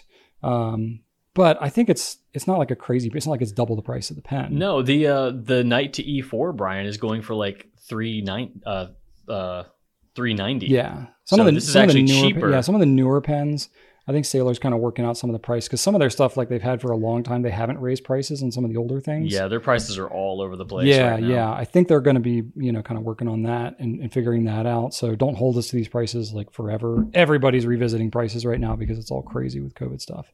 But for what you get, I think it's worth a look. I wish there were more color options and stuff. Like I would love to see them do some interesting stuff with it. But it's not like the colors are bad. They're just a little plain, right? That's not why people buy Sailor though. People buy Sailor. Like, yes, Fair. it's a fun nib to write with. It gives you a writing experience that's unlike most other pens. Fair. But when people get excited about a Sailor pen, they get excited about their colors. That's the thing that they've carved out in the industry is their exciting new color varieties, variations that, blending two colors that may not seem good, but making them good. And then here in this pen, we get black and maroon, and that's not enough. Yeah. There's no, have you even seen, cause you follow stuff and you see like exclusives that happen in Japan that never make it to the US and all that. Do you see anything happening with the Realo over there? I can't really, I know they have more than maroon and black. Yeah. Do they? I guess I'm not super familiar with all their offerings there, but I feel like the Realo is just like under the radar kind of across the board. It really is here. They don't import. I would love to see it get highlighted more. I mean, overall, the pen's not that different than a regular Pro Gear. Like the body itself ends up staying fairly similar. You're really getting a piston mechanism and an ink window, which I think are fantastic features. It's a little tiny bit longer than the standard Pro Gear. Okay, but not enough to just a hint. Not enough to notice. It's really. The piston unit is like elongated a little bit more than the finial on the other. But it doesn't feel substantially different than a regular Pro Gear would, and the weight's not really different. Some pens, like you have a Pelican like M800, the piston in that it's got a lot of metal components and stuff. Now the piston in here is not disassemblable. I don't really know specifically what the piston looks like. Let me see if I can see if it's like it's like kind of a clear looking O-ring, but I can't really see so easily what kind of O-ring it has going on in there.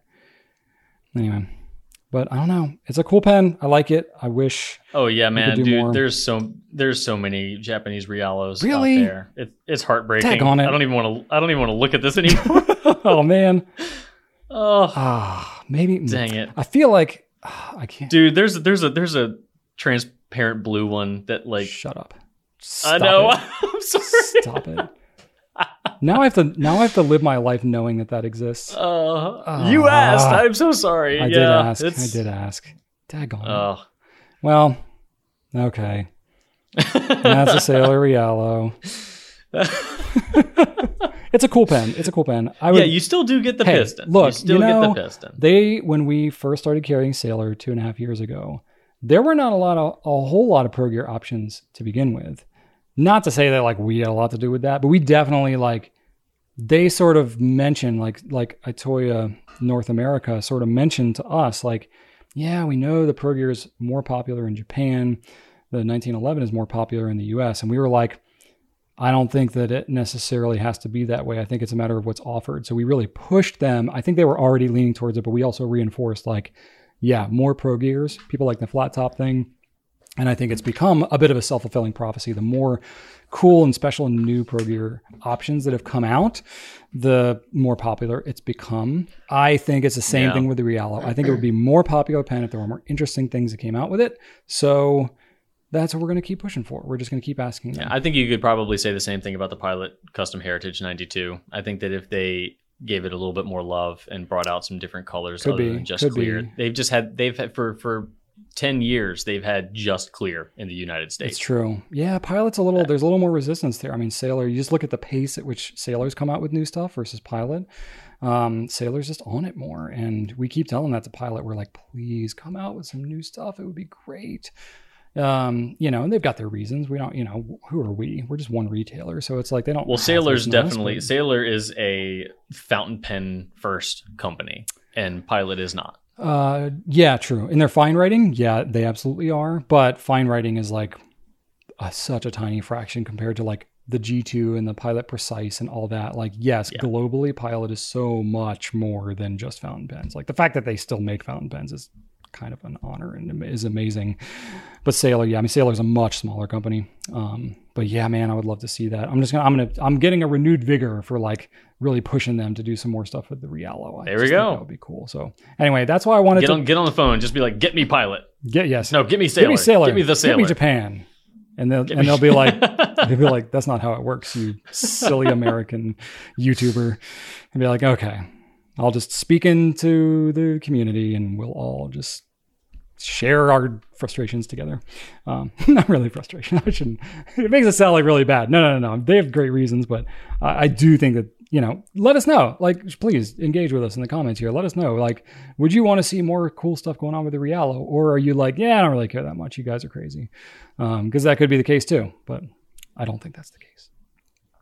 All right. Anything else? You got anything more to say, Drew? No. That's it. They need more colors. All right. Nonsense time. Let's talk about what's happening. All right. This actually happened last week, but it, really got in the swing of it this week. So I did something in our home, Brian, and it was a decision my wife and I made, and that was to replace our sofa in the den, which is where we do the movies and video games and stuff. More of that's a big deal. Media room. You clock a lot of seat time on that. Yes, that's the sitting couch. We replaced it with a hammock, a love sack. A love sack. So it's kind of a giant bean bag, but no beans. It's a giant chunks of bag. It's like recycled chunks of memory foam in the bag. Okay. And we bought a massive one so that all three of us could sit on it together. Whoa, that is big. It is. It's a honker. And so give me a visual. How big is this thing? Because when it comes to places to sit, I'm a larger than average person.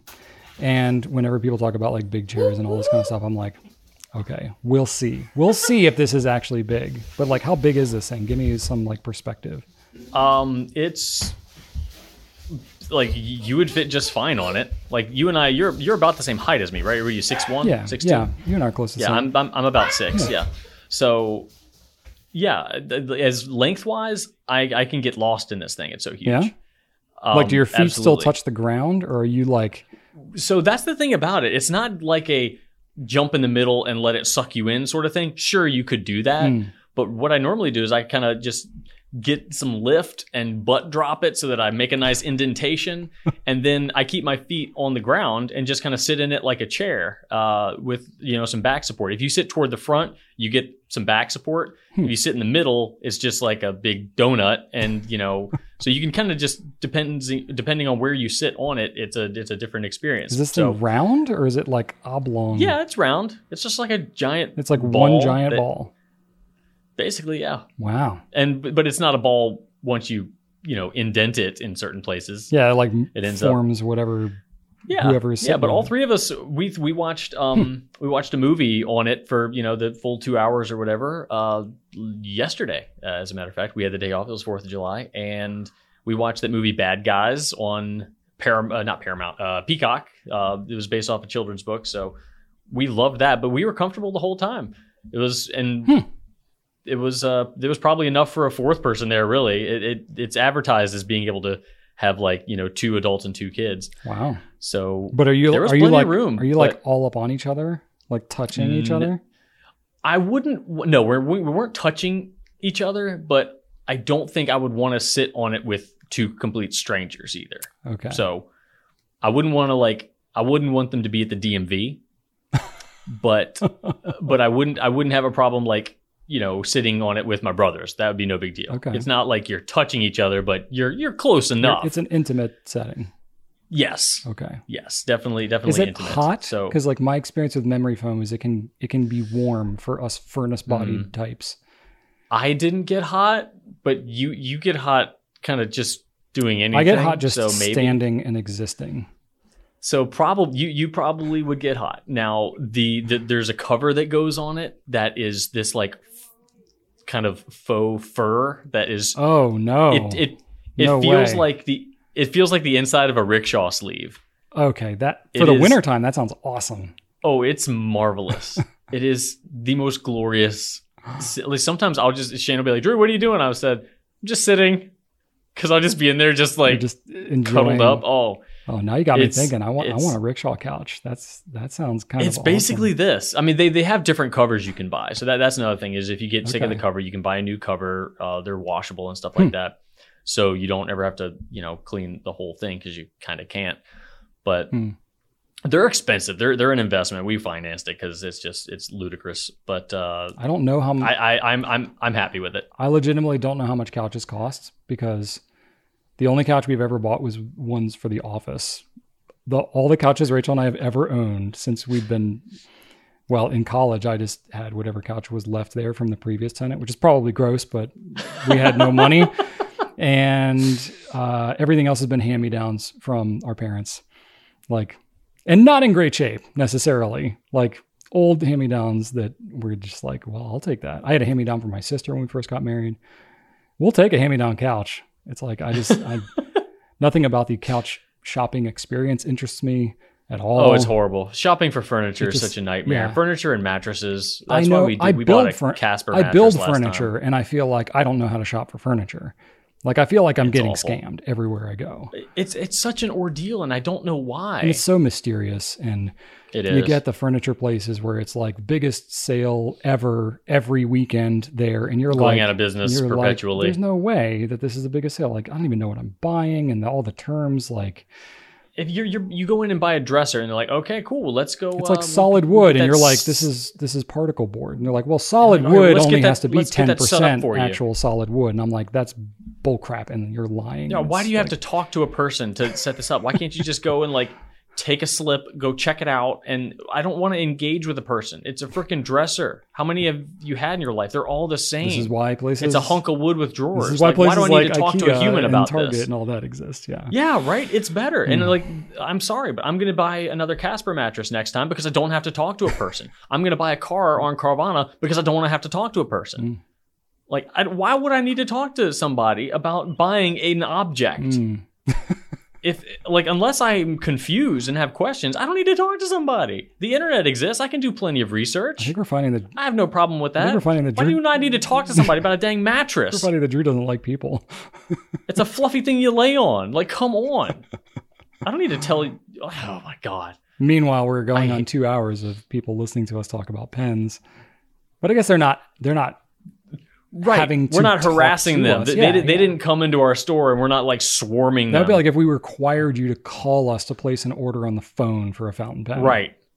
Yeah, that would be annoying. Exactly. No, there are so many people that come in. We've got we've had customers that have been shopping with us for 10 plus years that have never emailed us before. And that's totally fine. They know what they want. They're getting it done. They have, for some reason or another, felt that we deserve their loyalty and support. So that is fantastic. Let's just keep on doing what we're doing, right? So I've worked retail before, like in-store retail, and I have quit a retail experience before because they wanted me to, this was in a mall, Brian. They wanted me to stand outside the shop and like flag people down and get them into the shop. Yeah. And I was like, nope. How do I put in my 2 weeks? Because I am not doing that because I hate that. If someone did that to me, if I want something, I will go into your shop. I'm moseying about them all. I do not need you harassing me on my way from point A to point B to come in and buy some leather pants or whatever you're selling. So I was like, nope, not doing that. You know what? The end. I'm with you on that. I don't like being harassed while I'm walking through like a mall or something like that. But you know what I do like? I like the sign spinners that they have at like real estate places and apartment complexes. Oh, sure. You got to respect that. That's entertaining as heck. You got to respect. Did you know they actually have like championships for sign spinners? It's like a whole. I'm not surprised. A whole thing. You can watch YouTube videos on like professional sign spinners. It's kind of awesome. I don't see as much anymore, but anyway, sorry about that rant. Well, people aren't really shopping as much. That's true. But anyway, I bought a love sack. It's amazing. Yeah. They have a store in the mall in Short Pump here near us, Brian, and sitting in them is absolutely amazing. So I have gone through that store and sat in them before, and I was like, I don't hate this. It's pretty amazing. I don't know if I'm loving it. I'll have to talk. I'll have to talk to you. You're not the only one in our company that has one of those too. So it's like I got to talk to people that have like sat in it for a while because to me it feels novel, but it's like over time, like would I still enjoy it? Like 3. It's been a full week for me. Every night, including hours long. Like I played through the entirety of the first Monkey Island game on the Xbox. Okay. Working on Monkey Island 2, and okay. I'm telling you, for early 90s adventure games, the sack is holding up well. Okay. So good. I'll let you know. Good gaming seat. Okay. And movie watching seat. Fair enough. So absolutely, and good throwing your 8-year-old upon device. My kids are going to be throwing me pretty soon. They're getting so friggin' big. Let's see. Saturday, we went to a birthday party. Got my mom to watch the kid. We both went to our friend Josh's birthday event. Mm-hmm. And he was turning 40, so that was a big deal. Had fun there. I left early because it went a long time. You don't like, but also you don't like people. We've established that. I mean, they're fine, but like after three hours, you've done what you need to do for the most part. You didn't deny what I just said. You just no, I do. I do like people. Justify why it was okay for you to leave. Everybody there I loved. I run out of steam. You had enough, yeah. But also I went over to my brother's house and we watched the UFC event Saturday night, which was exciting and depressing. It was one of those fights where the fights were good, competitive. Yeah. The best guy truly won. Nothing weird happened. Well, actually, one thing weird happened. But anyway, but none of the fighters we wanted to win won. So it was like, this was good, but darn it. So that happens. That happens sometimes. That's the nature of it. Yeah. And I'm working. I have some porch light woes, Brian. Oh. Okay. So you might know a thing or two about this. Given your history, I've messed with some lights. Yes. Well, your power washing history. Oh boy. So I got my house power washed a couple weeks ago, and after that, my 2 front porch lights no longer functioned. So there's one to the left and the right of my front door. I think I know what happened. They're motion sensor lights, but even after replacing the bulbs, I cannot get them to work. None of my breakers are tripped. Yeah. You have a GFCI outlet somewhere that those things are on. It got tripped with the water, and it's got like one of the outlets that's got like the reset button you got to push on the outlet. Right. I looked along the front of my house. There's no GFI outlets. You got one somewhere. It's somewhere. Okay. It's somewhere. Trust me. That's what the power washing people told me. It's somewhere. Okay. It happens all the time. Yep. Because it's not like, okay, well, I looked all along the front of the house. Like, those things are surprisingly sensitive. So for a GFCI outlet to get tripped, it doesn't take much, but that's almost for sure what's happened. And it's not necessarily that the outlet that tripped is on the outside of the house. Because you can... I don't have any outside of the house outlets. The only outside of the house outlet, I have a lamp post in the front yard. Okay. That has some outlets on it, but it's not GFI. It's just jabroni. So there's different ways that you can wire a ground fault protected circuit. You can either do it individually by the outlet. You can wire it in series so that whatever the first outlet is, GFCI protects the whole circuit. So every outlet after that in the circuit, if that if any of those, water or whatever trips, any ground fault gets tripped at anywhere in the circuit, it'll pop it at that outlet that has the button on it. So like we have that, our outside outlet on the outside of our house is wired to our upstairs bathroom. So the button like next to the sink in our bathroom is the one that I have to press in order to get the outlets to come back on. So it doesn't even need to be close to the outside? Because I know where some are in it's on the same circuit somewhere, but depending on how they. So I just need to go around the house pushing all of them. Yeah, pretty much. Okay. One of them, it'll be sticking out a little bit, or it might have a light that's on or something like that. Yeah. I've dealt with those before. I would almost bet anything that you've got an outlet probably somewhere inside your house. Check in a bathroom or kitchen. That's where I know they are. Yeah, but I didn't think for 1 second that those would be the ones that my front porch lights are connected to. It's not unusual for that to happen. Yeah. Wow. Cool. Well, thank you, Brian. I will report back. You're welcome. It's got nothing to do with your lights. You can put the old light bulbs back in because they're not burned out. I can almost guarantee you that's what happened. Is it got tripped, and you got to find the outlet that has it, or you can have GFI outlets on the circuit breaker itself. You said that wasn't tripped, but a GFCI outlet will not only have the switch that you need to flip, but it'll have the test button on the circuit itself. Right. You would know if you look in your circuit panel if it has that. I looked at my circuit panel. There's nothing like other than test just button the toggles. Or whatever. Okay. No, just the big toggle buttons. Yeah. So there's a couple of different ways that it can be wired, but I'm almost willing to bet. Well, I'll start with the outlets then. Yep. Cool. All right. Well, I might be hitting you up pretty soon too, because Shannon needs a dual monitor stand for her desk upstairs. Okay. And but the desk we have has too big of a lip on the back of the desk. Yeah. So I need to buy a really, really long screw and modify an existing one. Mm-hmm. But I also need to find a much longer metal plate bracket, like an L that I need to attach to the existing one. So I might need some help locating a really beefy bracket somewhere. I'll make you one. I figured you'd be the bracket guy. I'm not joking. I now am that guy. This is why I'm dumpster diving and pulling metal out of the trash, because now I'm like, anything made of wood or metal, I'm like, well, I can make you something out of that. I just need an L-shaped piece of metal with some holes in it. Yep. That can happen. Nice. Send me some pictures. Well, we'll talk. I'll hit you up. Thank you, sir. You're welcome. Yeah. What do you have going on? Oh, I just like you, I had something I thought about talking about last week. I already had enough drama with the trailer and the tire situation, which, quick update. Not only did I replace the tire, I found out the tires were kind of old. And once I took off the other tire, I was like, oh, these tires are kind of dry rotted. So it was just my own negligence that I really should have just replaced those tires sooner. So I did replace, I did replace the other tires, and I have 2 brand new tires on that trailer. And just today, I bought a spare tire. I had such a successful Drew. Before we shot this pencast, I finished our meeting that we also had this morning together. And I was like, hey, Joseph, you want to go for a ride? And he was like, sure, because it's summertime and our kids have no responsibilities now. So in a 1-hour lunch break, I went and picked up the tire, the second tire that I had replaced.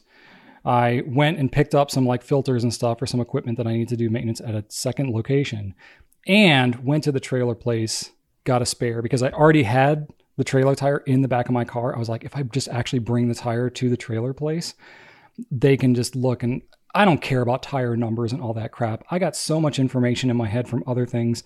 The last thing I want to know about is random sizes and tires and lug patterns and all that. I'm just like, let me bring the tire in. You all just get me the friggin' tire that I need, and I'll be on my merry way, and I will not think about this for 10 years.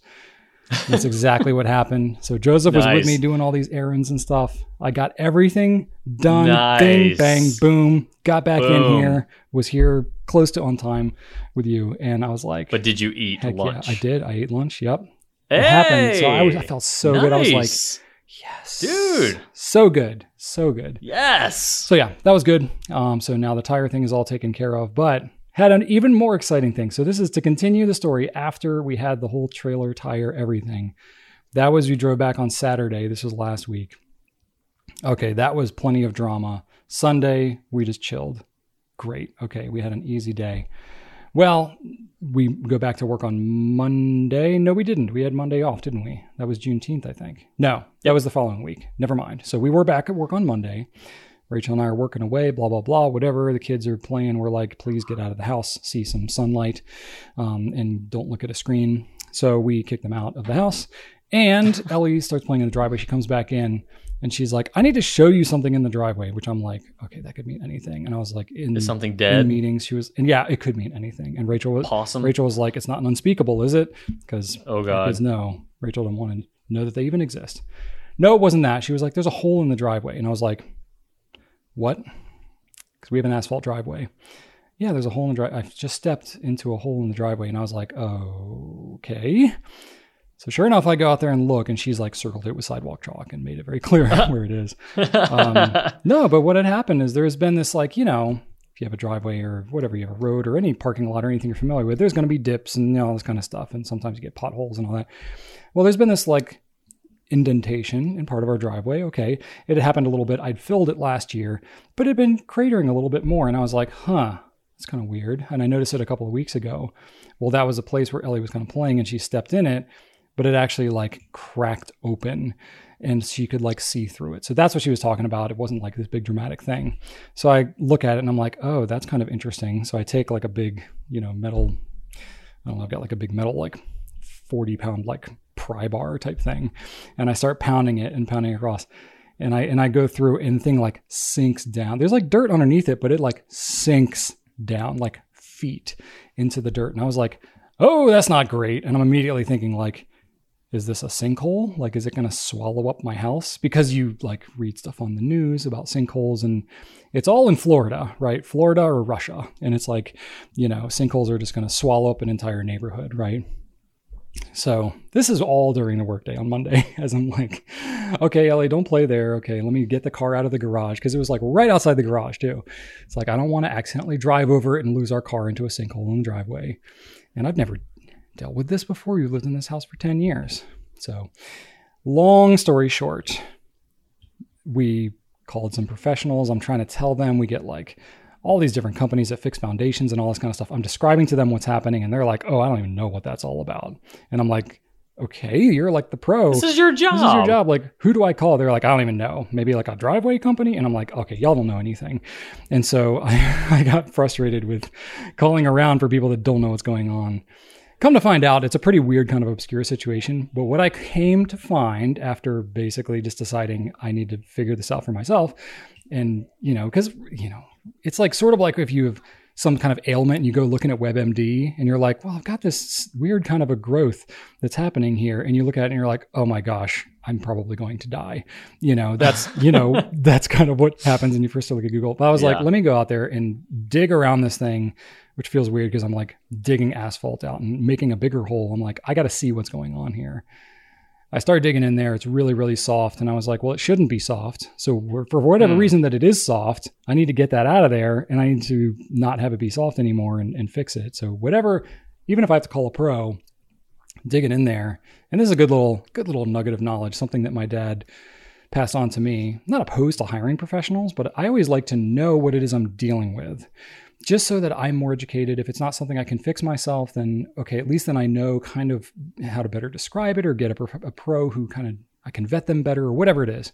But sometimes I can solve it myself and can save all that hassle.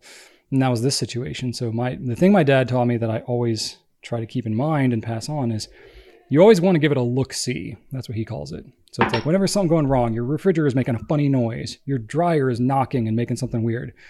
Just kind of get in there and give it a look-see. Don't tear it apart to where you can't put it back together, but just look in there and see what's going on. It could be something simple and you pull it out and it fixes it.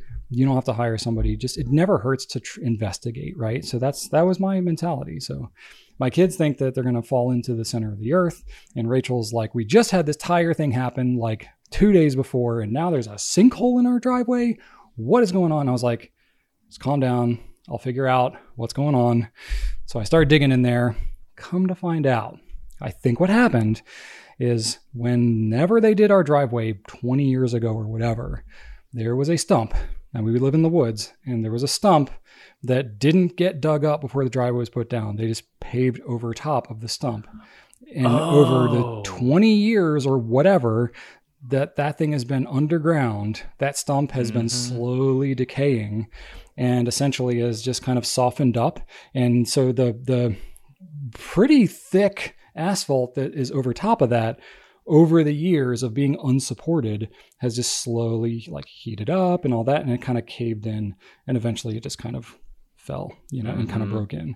So what I needed to do was widen. Did you find any leftover wood? Oh yeah, that's how I knew, is because when I started digging it out, I was digging it and it was like dirt, but like we have clay around here. Like Virginia is pretty distinctly clay, and I deal with that all the time. That's why we have so much mud. But as I was digging down, I was like, this is very like organic. This is not like hard clay. This is really soft and very dark. It almost felt like compost. And then as I started to get to certain parts of it, it was like fibrous, and there was even like bark and stuff like that I was pulling out. And then as I dug deeper and deeper around it, I essentially discovered that, there were like hard edges around where this hole was. That was the hard clay, but kind of in the middle, as I was digging down, it was very soft and kind of fibrous. And so as I dug and dug and dug, it very clearly left a shape of what was like a root ball to a tree that kind of like spread out, and even had some, like, I could tell where the tap roots were coming out for the tree. And because I do a bunch of tree stuff, I recognized the shape so quickly. And I was like, okay. So I did a little bit of research and essentially watched some YouTube videos and all that. And basically it's not at all uncommon for there to be construction. And what I found more common is like more in people's backyards and stuff. They just have a bunch of logs and all that. And rather than hauling it out, they just cover it all and just let it decay. So any low spots, like really low spots that you have, especially if it's in a low-lying part of your yard that's wet all the time, that's good chance that's probably why it's like that, is because they buried a bunch of logs there a decade or two ago, and it's taken that long to kind of break it down. So I was watching all these videos of that situation. I was not able to find any specific situation online where people were dealing with what I dealt with, which was a stump buried under asphalt and then discovering it. So I had to sort of put two and two together, but I'm 99.9% sure that's exactly what happened. And I basically dug it all out. It ended up being a good 5 feet deep or so. Like, it was pretty deep, and I had to widen up the hole. It was actually kind of difficult because, the asphalt is thick. So thankfully I have a inexpensive like concrete saw, because I've had to do a bunch of tile and concrete stuff here too. So I cut a bigger hole. I tried to keep it reasonable, but the fun part about all this is what gives Rachel anxiety. As I'm digging in here and like trying to figure this out, I look at, where it's located, and I'm like, because we had some electrical work. Like when we added a shed, we had, some electrical done. So when the utilities, like Miss Utility in Virginia, that's who you call for, like, they mark your power lines and all that kind of stuff. Well, when we had the line run for our shed, they marked all the other lines, and I was smart and I took a picture of it at the time. So I was like, in the future, if ever I do any work, I want to know where those lines are. Because like technically I'm digging here, and I should have probably called Miss Utility here, but I took the picture. They came, I took the picture. I haven't changed anything, so I know what it is. Well, basically, that's really sort of in the path of where the main line runs from our transformer into the meter on our house.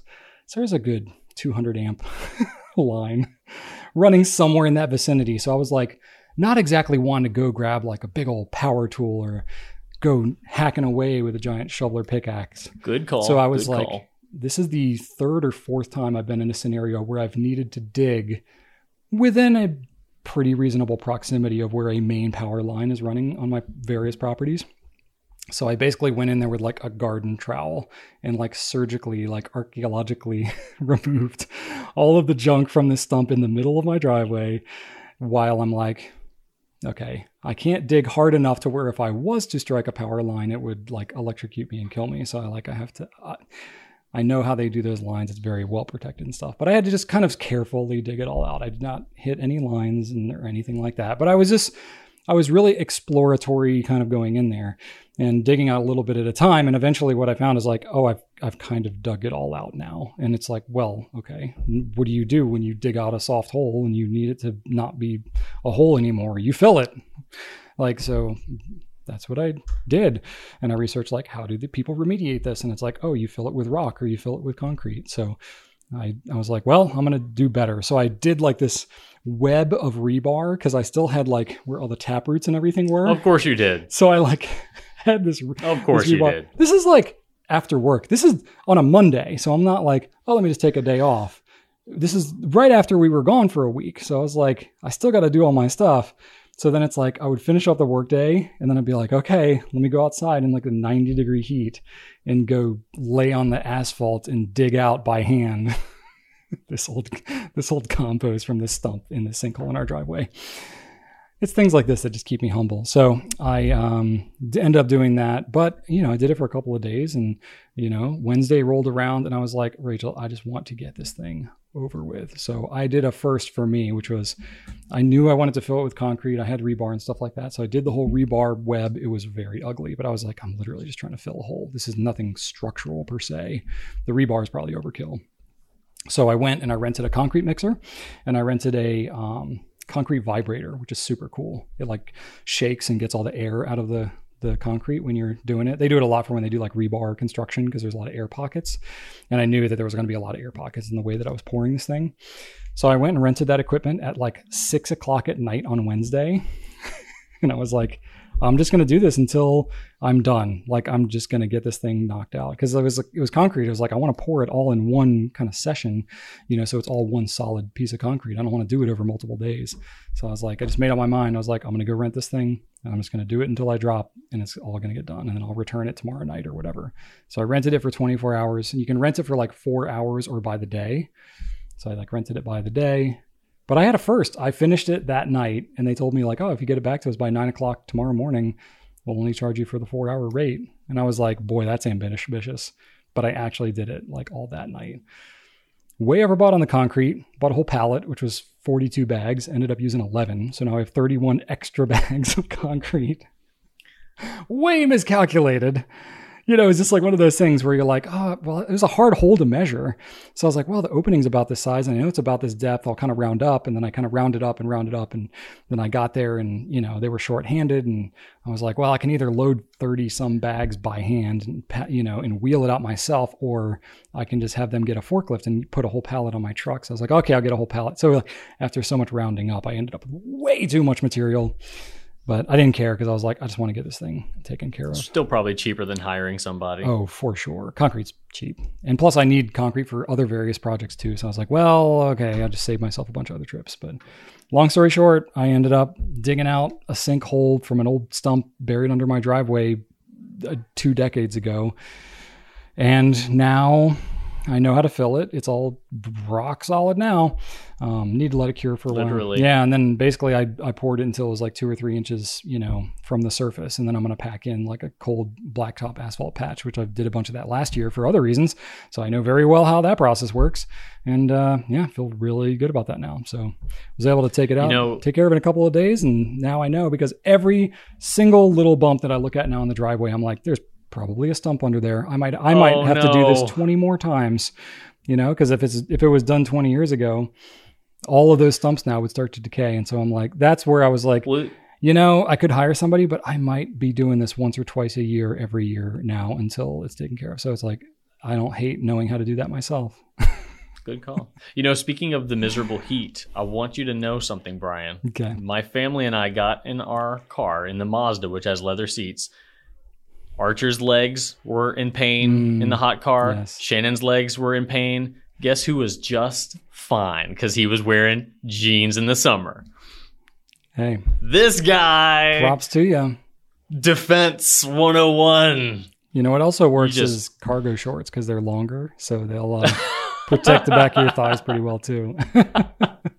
Oh man, props to you. Yeah, so that was my big adventure last week. And then we went to like 3 pools this weekend with the kids for various things. We went to King's Dominion, did that. Couldn't find my water shoes. So speaking of like hot body parts on whatever, yeah, big mistake going to they essentially have a water park within the amusement park. Oh, you were barefoot the whole time? I was barefoot walking around to all the different wave pools and stuff. And then you mean skipping and trotting painfully? It was probably pretty rough. It was hot. So looking for puddles wherever you can find them. Puddles. Yeah. There were picnic tables with people that had an umbrella. I was walking uncomfortably close and standing in front of them, just being like, I'm sorry, this is weird, but my feet are killing me. I'm just going to stand in this shady spot until I can make it to the next table.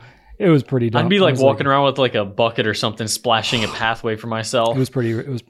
I was like walking in the grass. That's brutal. And everything, wherever I could. Yeah. And then we were doing the lazy river, and they made everybody get out of the lazy river. And I was like, well, that's kind of weird. It's like a half hour before the park was supposed to close.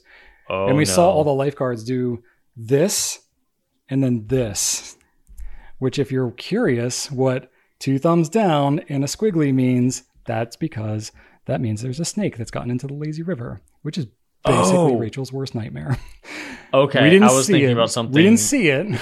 Okay, good. But all the lifeguards were doing that sign. They made us all get out. And then we heard everybody kind of afterwards saying that that's what happened. And we're like, oh, that's awesome. And then some neighbors of friends that we know, not people that we really know that well, in that whole kerfuffle, one of her kids got out at a different part of the lazy river and essentially got lost for 20 minutes. So then we had to go help a friend's neighbor find their kid. So burning feet, snake in the pool, snake in the lazy river, lost kid, found the kid who's fine, all worked out. But that was to kick off our long weekend and all that. And it was just like, boy, we've had some excitement here recently in the Goulet family. I think we're good for a while. So we kept it low key the rest of the weekend. I just did some like maintenance on my equipment. I did a little power washing, by the way, too. But yeah, did some of that. And anyway, a lot of excitement, a lot of good things happening around here. But that was mostly my situation. So we're running long. We'll move it along. I don't have actually any company updates today. I don't know if you thought of any, Drew, but we might just skip that whole segment and go ahead and wrap this whole thing up. All right. Well, everybody, thank you so much for watching. Please leave us some feedback about how we're doing. Let us know if you have any tips or tricks or any of the feedback that we've asked about, because we asked for a bunch of things, actually. Let us know any questions that we can answer on the future episodes of the show.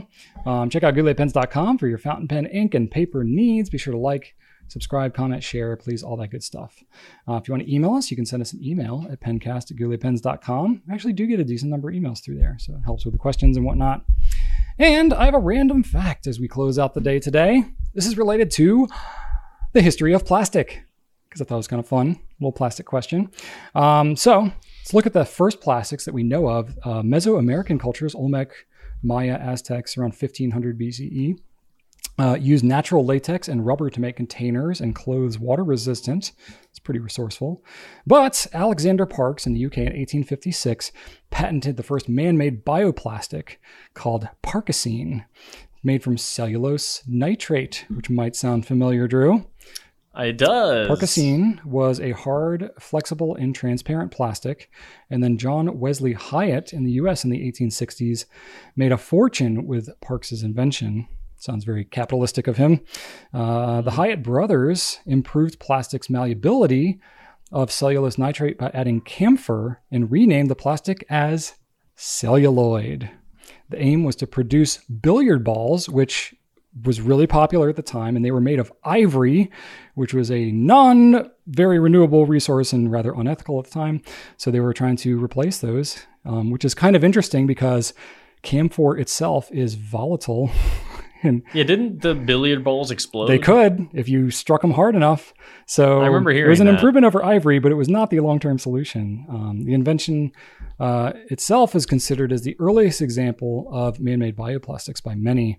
And it's that camphor in the celluloid that makes it so volatile. That is the same, celluloid that the real celluloid that we talk about with fountain pens. That's the stuff. That's what it's made of. So for those same reasons, it's also volatile. It's the camphor in it that makes it volatile. So, don't go, what do they call it? Like desk drumming or whatever, like with the pens and all that kind of stuff.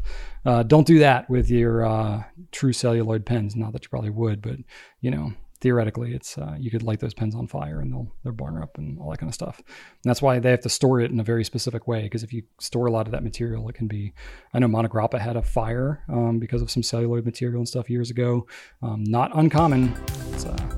There you go. So a little neat history of plastics there. It's much better now. Not as volatile, but they had to figure it out. They had to learn somehow. So the hard way.